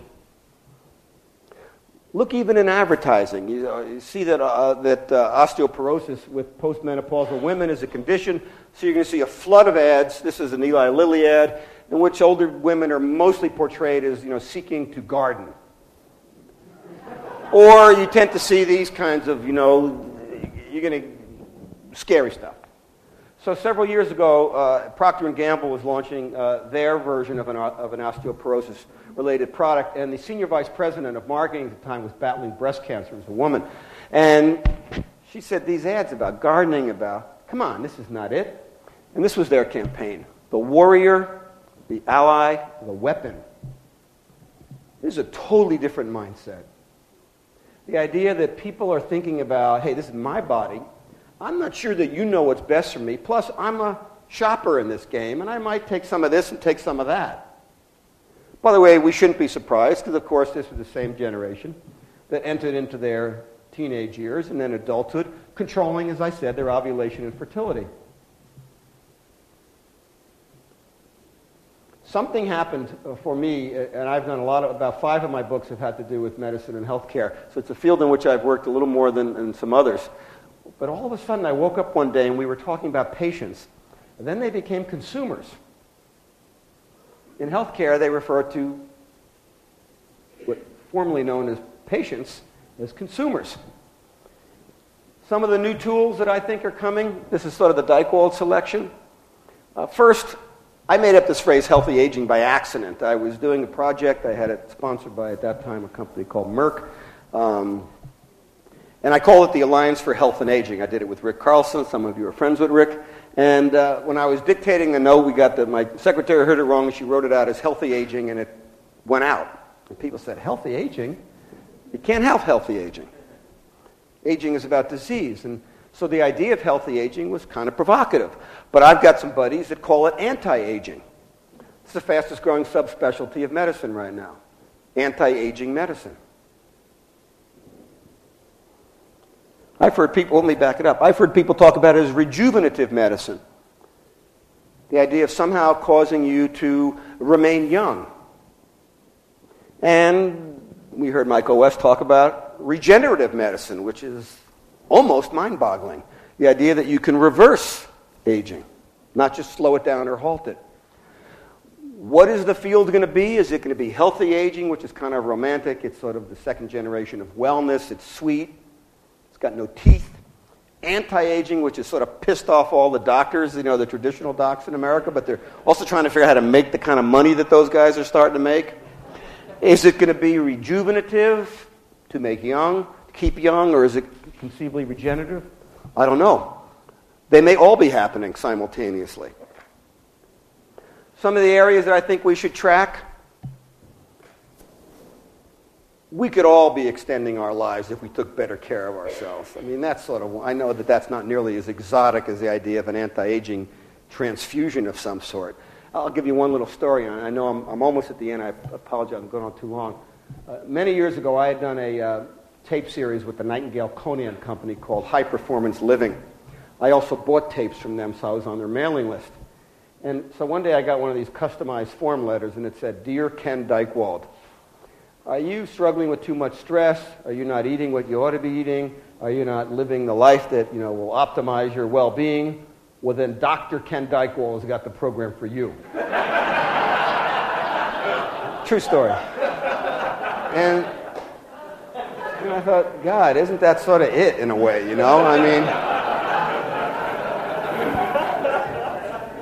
I mean, we could all be lowering our risk of heart disease or cancer or diabetes. We all, everybody's read the books, the articles already. We kind of know we just don't do it. So that's an interesting challenge. You've got a generation desirous of beauty and youth, and it's also kind of gluttonous and undisciplined and wants the easy track. But that's good to keep in mind because the easy track will come as well. Fascinated by the continual proliferation of alternative medicine, even the fact that it's called alternative. I personally think that the world of nutrition and nutraceuticals is understated in terms of its potential, partly because it's less radical and because you can't get patents necessarily on a phytochemical, but we're learning more and more about these micronutrients in foods that may actually have healing or restorative or regenerative properties. Food is medicine. There's 450 compounds currently in development that are geared to either altering some aspect of disease in aging or even retarding the aging process itself. 450. The pharmaceutical industry is interested in the way you'd like to feel when you hit 50 and 60 and 90. You may not like them. You may like them. I've got a mixed set of perspectives. I can tell you if it weren't for the pharmaceutical industry, my son would not know my father. Do they charge too much? Maybe. Do we not like certain things about them? Maybe. But it's like that wonderful couple that just did the movie A Day Without Mexicans. It's a Mexican-American couple. It's a fabulous documentary. I haven't seen it, but I've read about it, where they removed all the Mexicans from California for a day, and everybody realized how important they were in our lives. If you took all the pharmaceuticals out of our lives, a lot of people you love wouldn't feel so good that day. Is it the only path? No. Could we eat better, exercise more? Could there be nutraceutical combinations? I'm personally intrigued by the world of the mind. I think that what's going to happen to our brains in terms of Parkinsonian conditions and Alzheimer's and memory loss, uncharted territory for the neurologic sciences. So 100,000 Americans approximately right now injecting themselves with anti-aging hormones.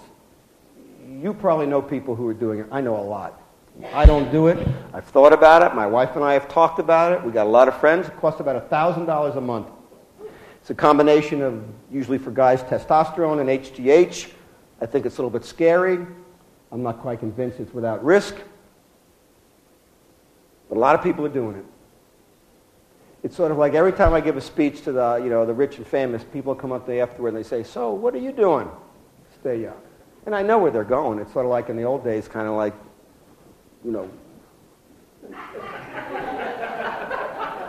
whatever people were asking. Of course, I did a book with Timothy Leary, so you know a little bit about my background anyhow. People say, "So what are you doing?" I said, "Well, I certain diet things, and I exercise, and I try to keep these things in mind. But I know where they're going. They want to know if I inject, which I don't. And by the way, I say, watch what's going on in the world of sports medicine. We often think that medicine will evolve from its core. I think that most evolution occurs from the perimeter, from the margin. You're watching all these athletes who can jump higher and more muscles and be stronger, and it's a little bit early stage stuff, but is it conceivable you'll be 60 and somebody say, "Look, you take this smoothie in the morning, it'll taste like your favorite fruit juice, and in it will be a combination of vitamins, minerals, and nutrients, and hormones that will cause your body to feel like it's 35 again, and it will formulate each night based on the urine that was sampled in your toilet before you went to sleep. So when you get up, you'll have the exact blend of your rejuvenation drink." Do I think that's going to happen in a decade? Of course. You can already go on drwild.com and for $300 a month get vitamins blended just for your unique physiology and stage in life. Adding in hormones is going to be a part of that when we understand it better.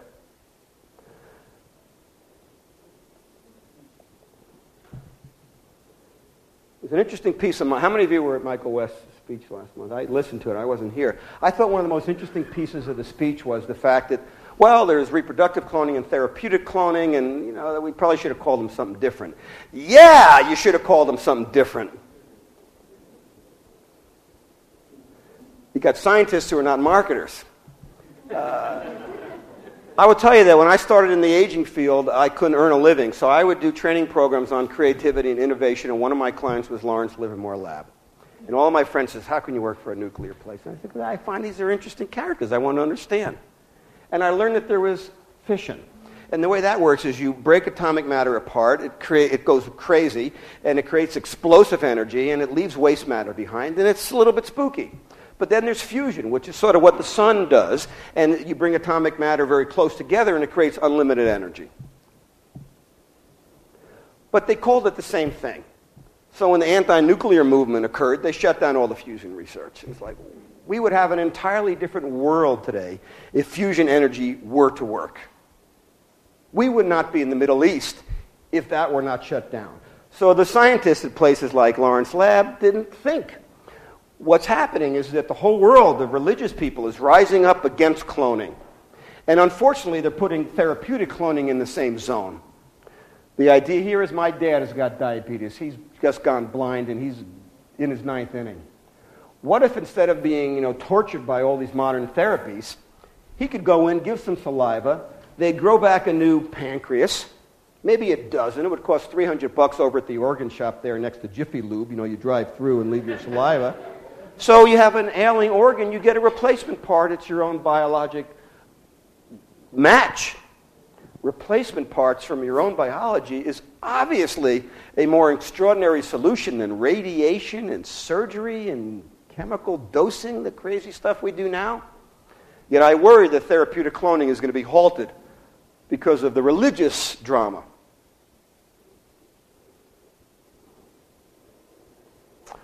Genomics, proteomics, the ability to actually switch, reprogram, understand your own proclivities, alter them, or at the very least match your nutrients and your pharma and cosmeceuticals to be in sync with your genetic proclivities and to adjust for them.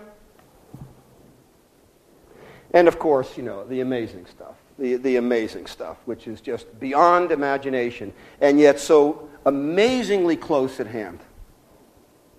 And I want to say one thing, going back, because I'm just about at the end, to my Thomas Cole paintings. There are a lot of people who believe that it's God's order that you live a certain number of years and then you die. You start to tinker with that, that's not going to be met. That will be met with a certain degree of religious concern. And there's a lot of people who feel that the purpose of life is afterlife. And you say you want to extend life, well, then you're fooling around with the religious equation. You think the abortion issue is a big issue?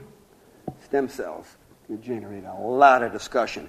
And unless people who understand it, like the speakers in this program, and can talk about the possibility of healing or preventing dementia, Parkinson's, heart disease, perhaps even aging itself, we may see one of the most extraordinary potential miracles be pushed aside.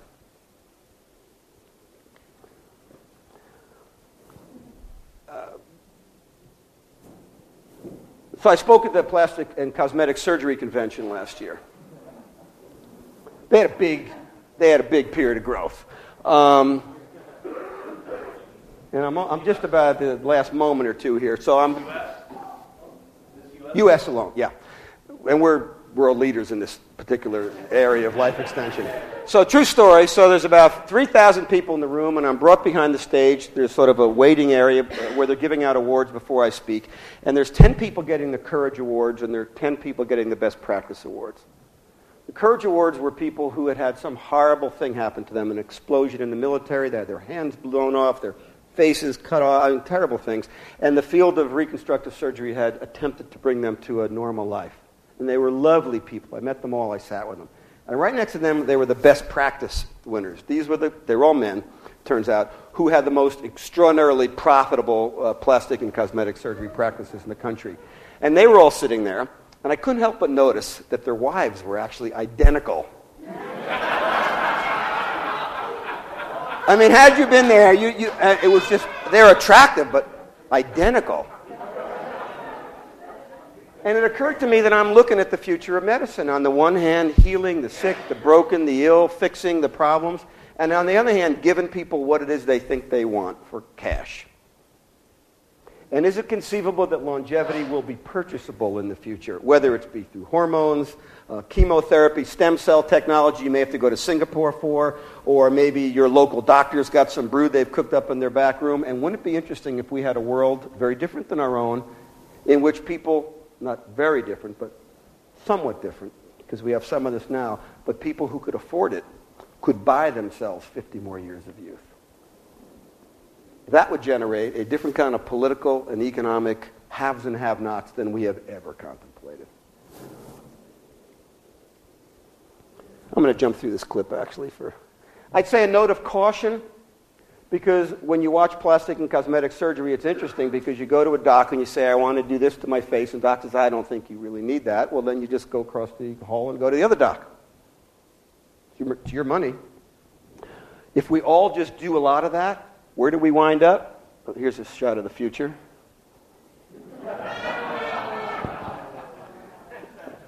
If that's not a shot of an alien invasion, I can't find a better one.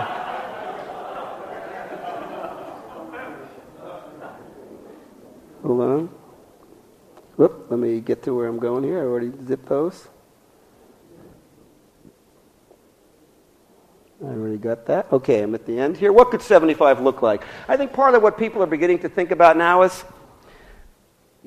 one thing is to live to 150, which I think is very possible for the young people of today. And for perhaps Larry Ellison. Who, those of you who don't know, he's put the word out on the street that he will spend any amount of money whatsoever to not age. And there's other people like Mr. Ellison. I've never met him, but there are people who put the word out. $1 billion, what does it take? I don't care. But other people are saying, well, maybe I'd just like to be youthful and vital and have 100 years of life extension with vitality and contribution. This is one model of 70. This is another. Local doc John Turner, I hadn't seen him for some time. As he approached 80, body changed. And my last commercial before our questions, and one of my favorites.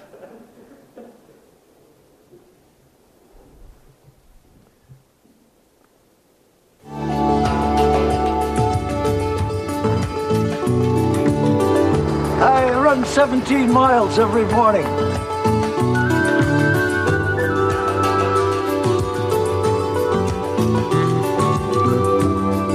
People ask me how I keep my teeth from chattering in the wintertime. I leave them in my locker.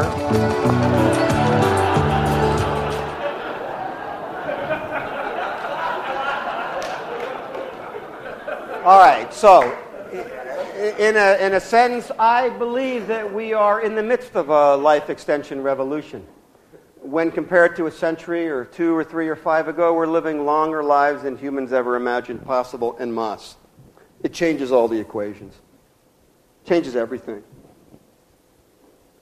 But I'm trying to surface the issue. It's not simply a matter of living longer. It's for what purpose, to what end? Who will I become? How does a society reconfigure itself around 4 and 5 and 6 generations? What are the relative purposes of stages of life? How much do people take? How much do they give? But equally important, who could you become if you'd have those extra decades? So we're going to get to questions. I'm going to ask if we can bring the lights gently up so that people are not shocked by the brightness. But let me first ask you to turn to whomever's sitting next to you and just share what about all this mass that I've just covered do you personally find particularly interesting? If you could just take a moment with the people nearby, I'm going to invite you to do that.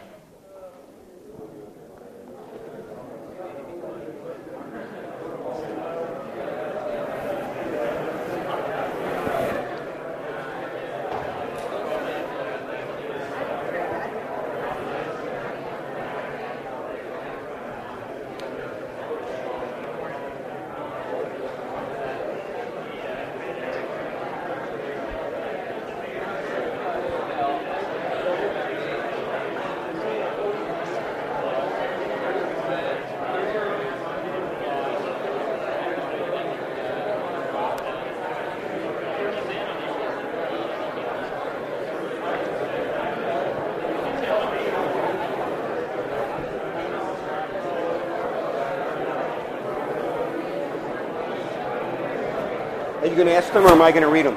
I'll go ahead and read them. Is that all right? Just go ahead and speak. Okay, we've got a little bit of time together still. I know it's late.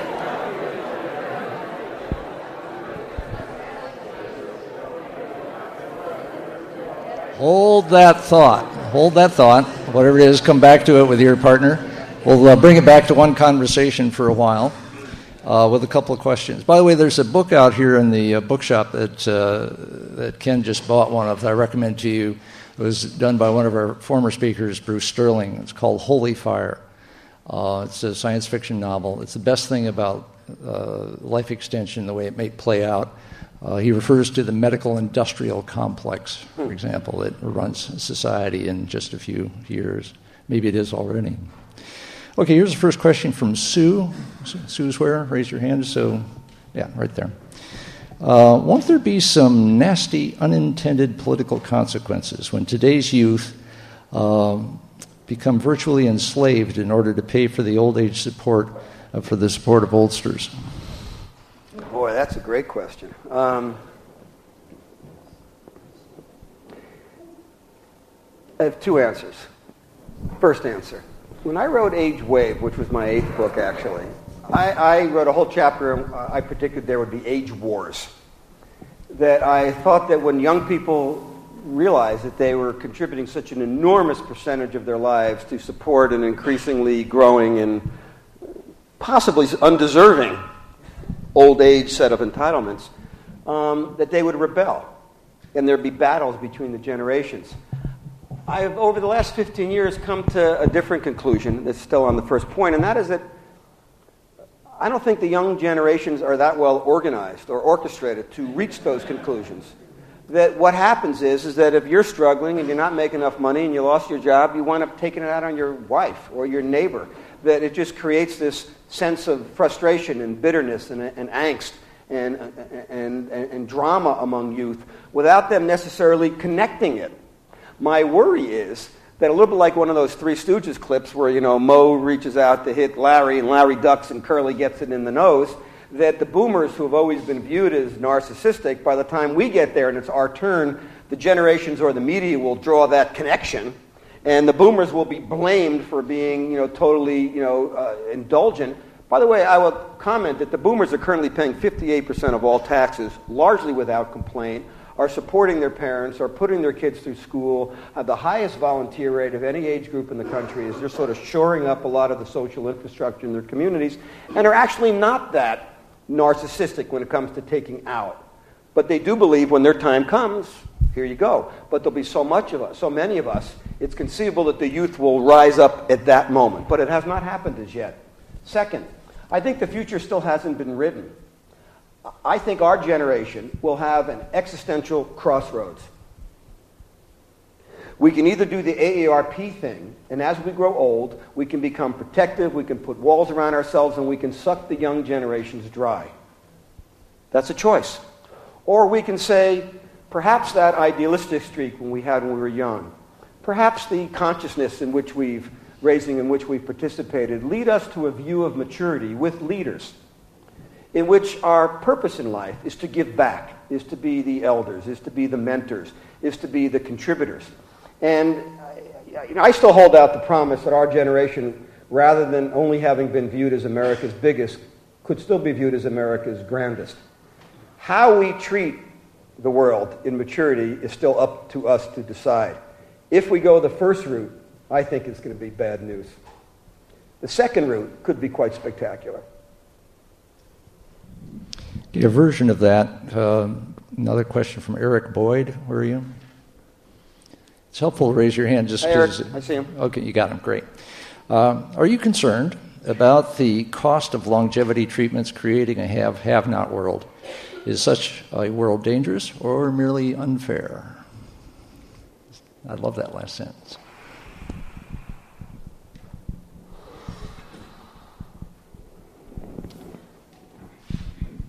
There's the Larry Ellison resentment category here.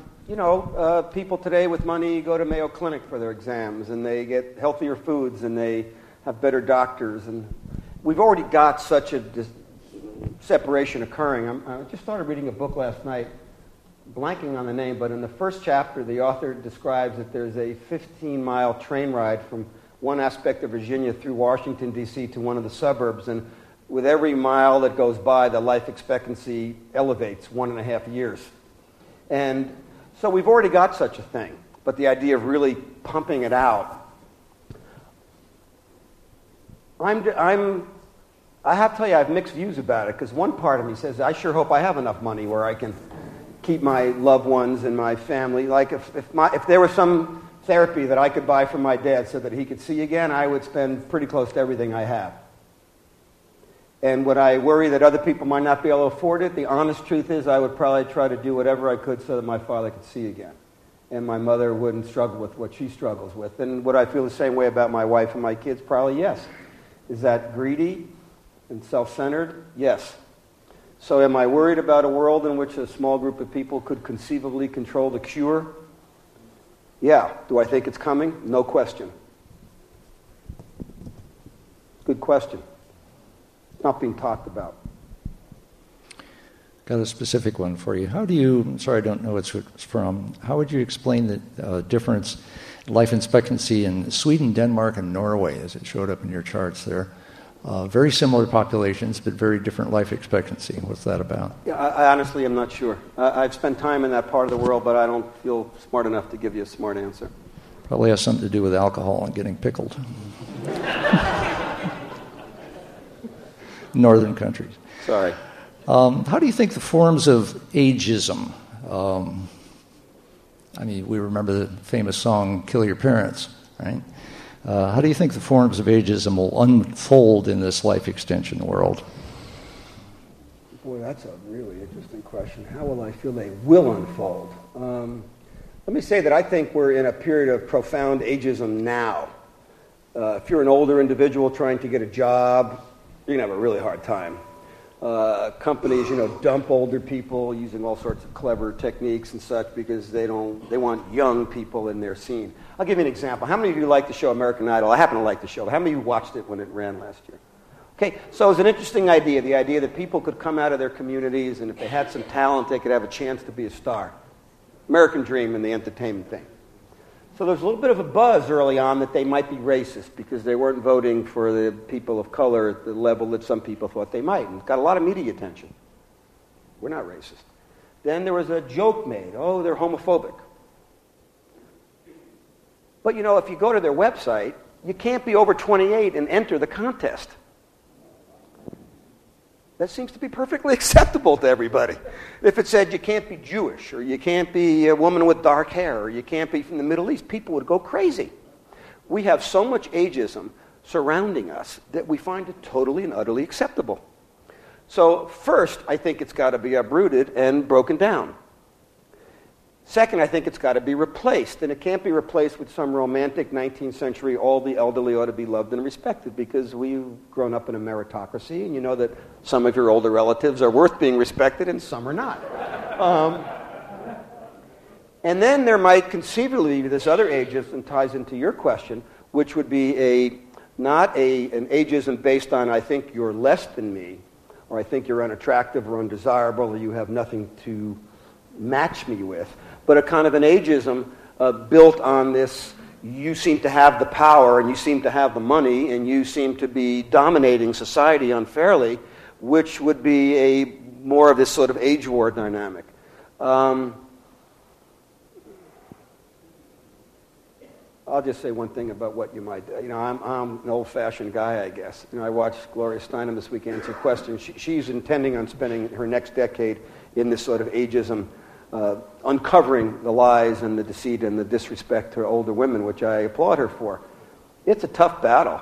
America views itself to be such a liberal and fair population, yet the two industries that have the absolute highest rate of age discrimination lawsuits are the advertising industry and the media. So the very engines of culture creation are the most ageist. So our view, not only about older people, but who we could become, is so distorted currently that I just, I don't know. Maybe I'm an old-fashioned guy. I think you just got to get up and you got to keep banging on that, and you got to keep telling the truth, and you got to keep whacking the powers that be and getting people to think about it differently. And a lot of the ads that you see on television now that are positive, geared to older people, I helped create. A lot of the products that are in the marketplace, I helped create. So my battle has been one of trying to bring an enlightenment to this disrespect. But I don't think there's an easy, simple formula for how the world clears itself of ageism. But I think that a sensitivity will be how the elders of tomorrow behave. And again, if we behave in a contributing way, in a fair way, and there's a sense of generational justice, I think we're in a good game.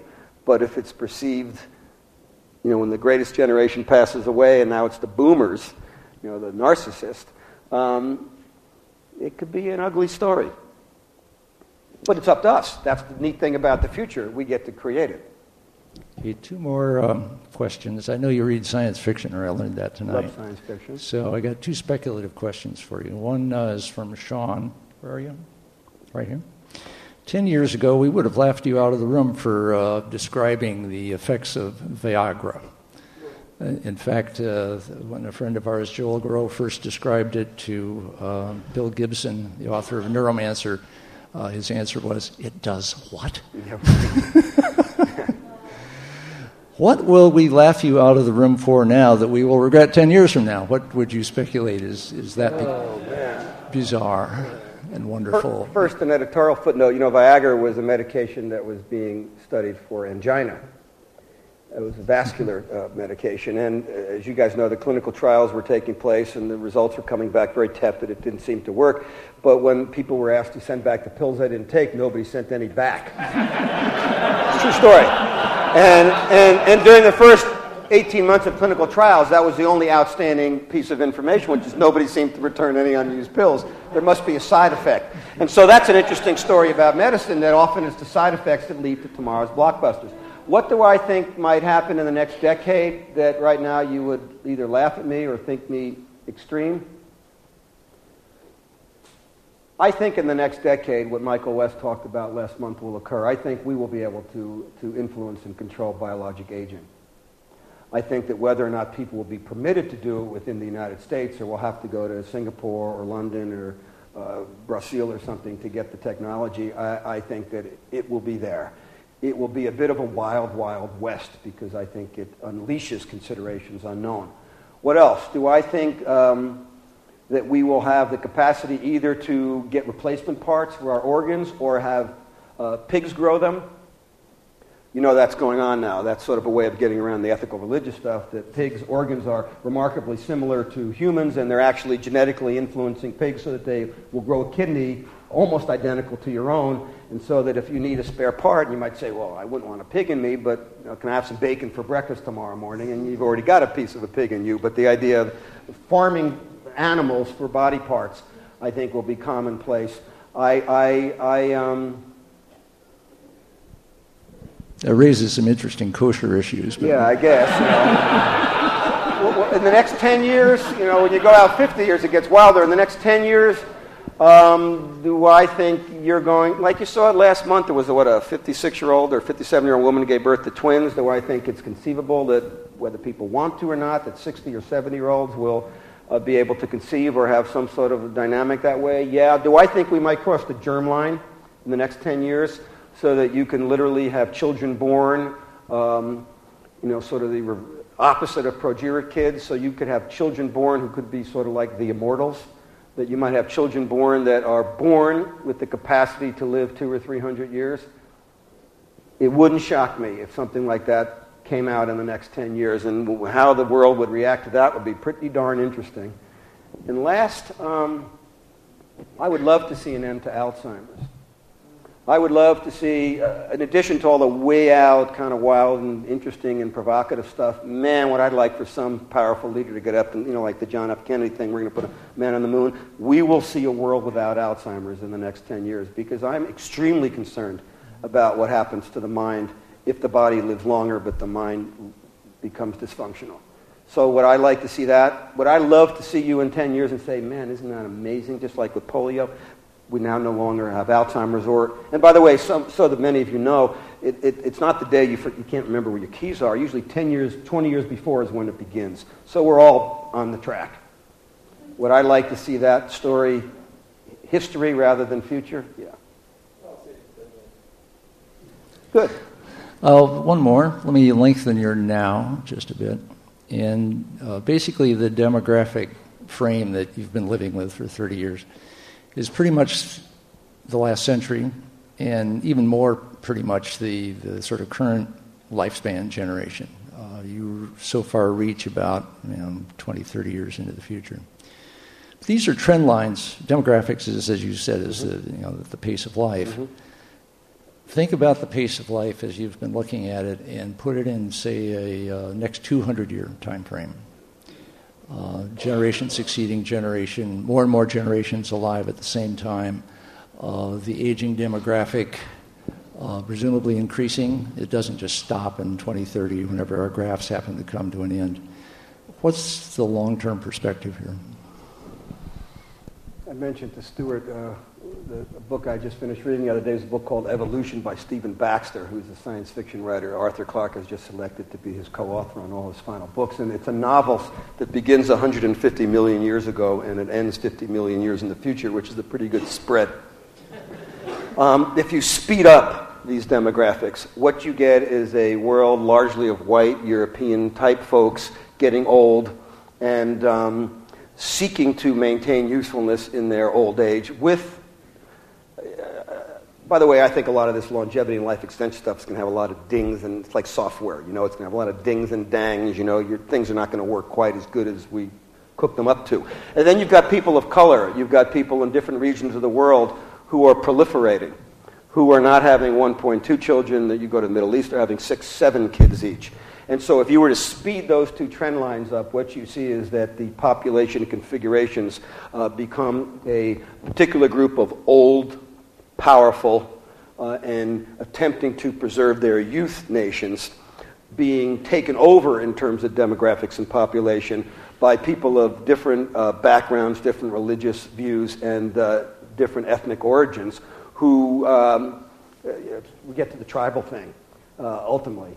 That you got tribes battling out for domination of this planet, and peculiarly, if you were to look at that same global map, those countries, you probably looked at the countries turning dark blue, but you didn't look at the ones that were yellow. And you've got regions of the world where they're like, you go to Iraq, you go to Iran, the birth rates are still at 6 or 7, they're multiplying throughout the world. That's fine, but that's kind of some of the demographic head-to-head that's going to happen over the coming years. That's the coming 40 years. Does it keep going in that way, or does it then shift? The birth rate is plummeting. We had a talk earlier by Philip Longman. The birth rate is actually plummeting everywhere. It's going from 6 down to 4, and then down. But it's plummeting in Europe, Japan, the United States. It's not plummeting in the Middle East, and so on and so forth. Actually, it is. In India, it is. It's plummeting. China, it is because of current actions. Yeah. All right, so let's assume that one. Which is, I don't completely agree with it. What's going to happen in a couple hundred years? I honestly, it's hard for me to imagine that simply the longevity story will be the dominant story. It's easier for me to imagine that issues having to do with energy, availability of resources, peculiar battles among tribes will flare up and conceivably erupt in strange ways. So when I imagine if none of that occurs, it becomes a have and have not world. You get the long-lived, empowered populations, highly educated, lots of infrastructure, and battling those who want it their way. I know I'm not giving you a satisfying answer because I don't have the capacity at this moment to think the way you do in terms of 200 years out. I more feel that these next 10 to 40 years are going to be where this phenomenon breaks loose. Mm-hmm. And what happens on the other side of that? Some of the things I've just mentioned. Mm-hmm. I tell you what, I will think about that some more and give me a shot. I'll come back and maybe throw some thoughts on the website. Yes, please. Ken Dykewald, thank you. I know we've covered a lot of ground. Thank you guys for your patience. Thank you. Thanks. Thank you. Thank you. Thank you. By the way, I want to say one quick thing. I know it's late, and I went way longer than I thought I would because I was trying out some thoughts that I don't usually get to try out. But for me, the issue isn't that I'm right or I'm wrong, but the issue is, man, I've been thinking about this one a lot. So I'm just trying to throw out a lot of things for us all to be thinking about because it's a complex and powerful set of circumstances for which there is no precedent.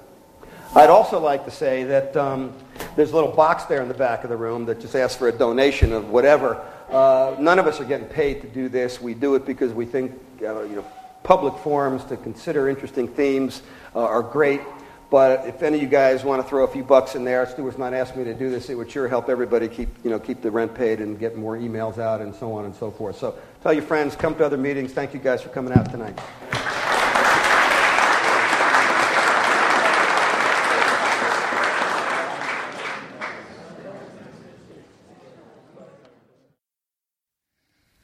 This seminar about long-term thinking was brought to you by the Long Now Foundation. Thanks to Fora TV, you can see high-quality videos of the talks online by joining Long Now as a member at longnow.org. Thank you for listening. I'm Stuart Brand.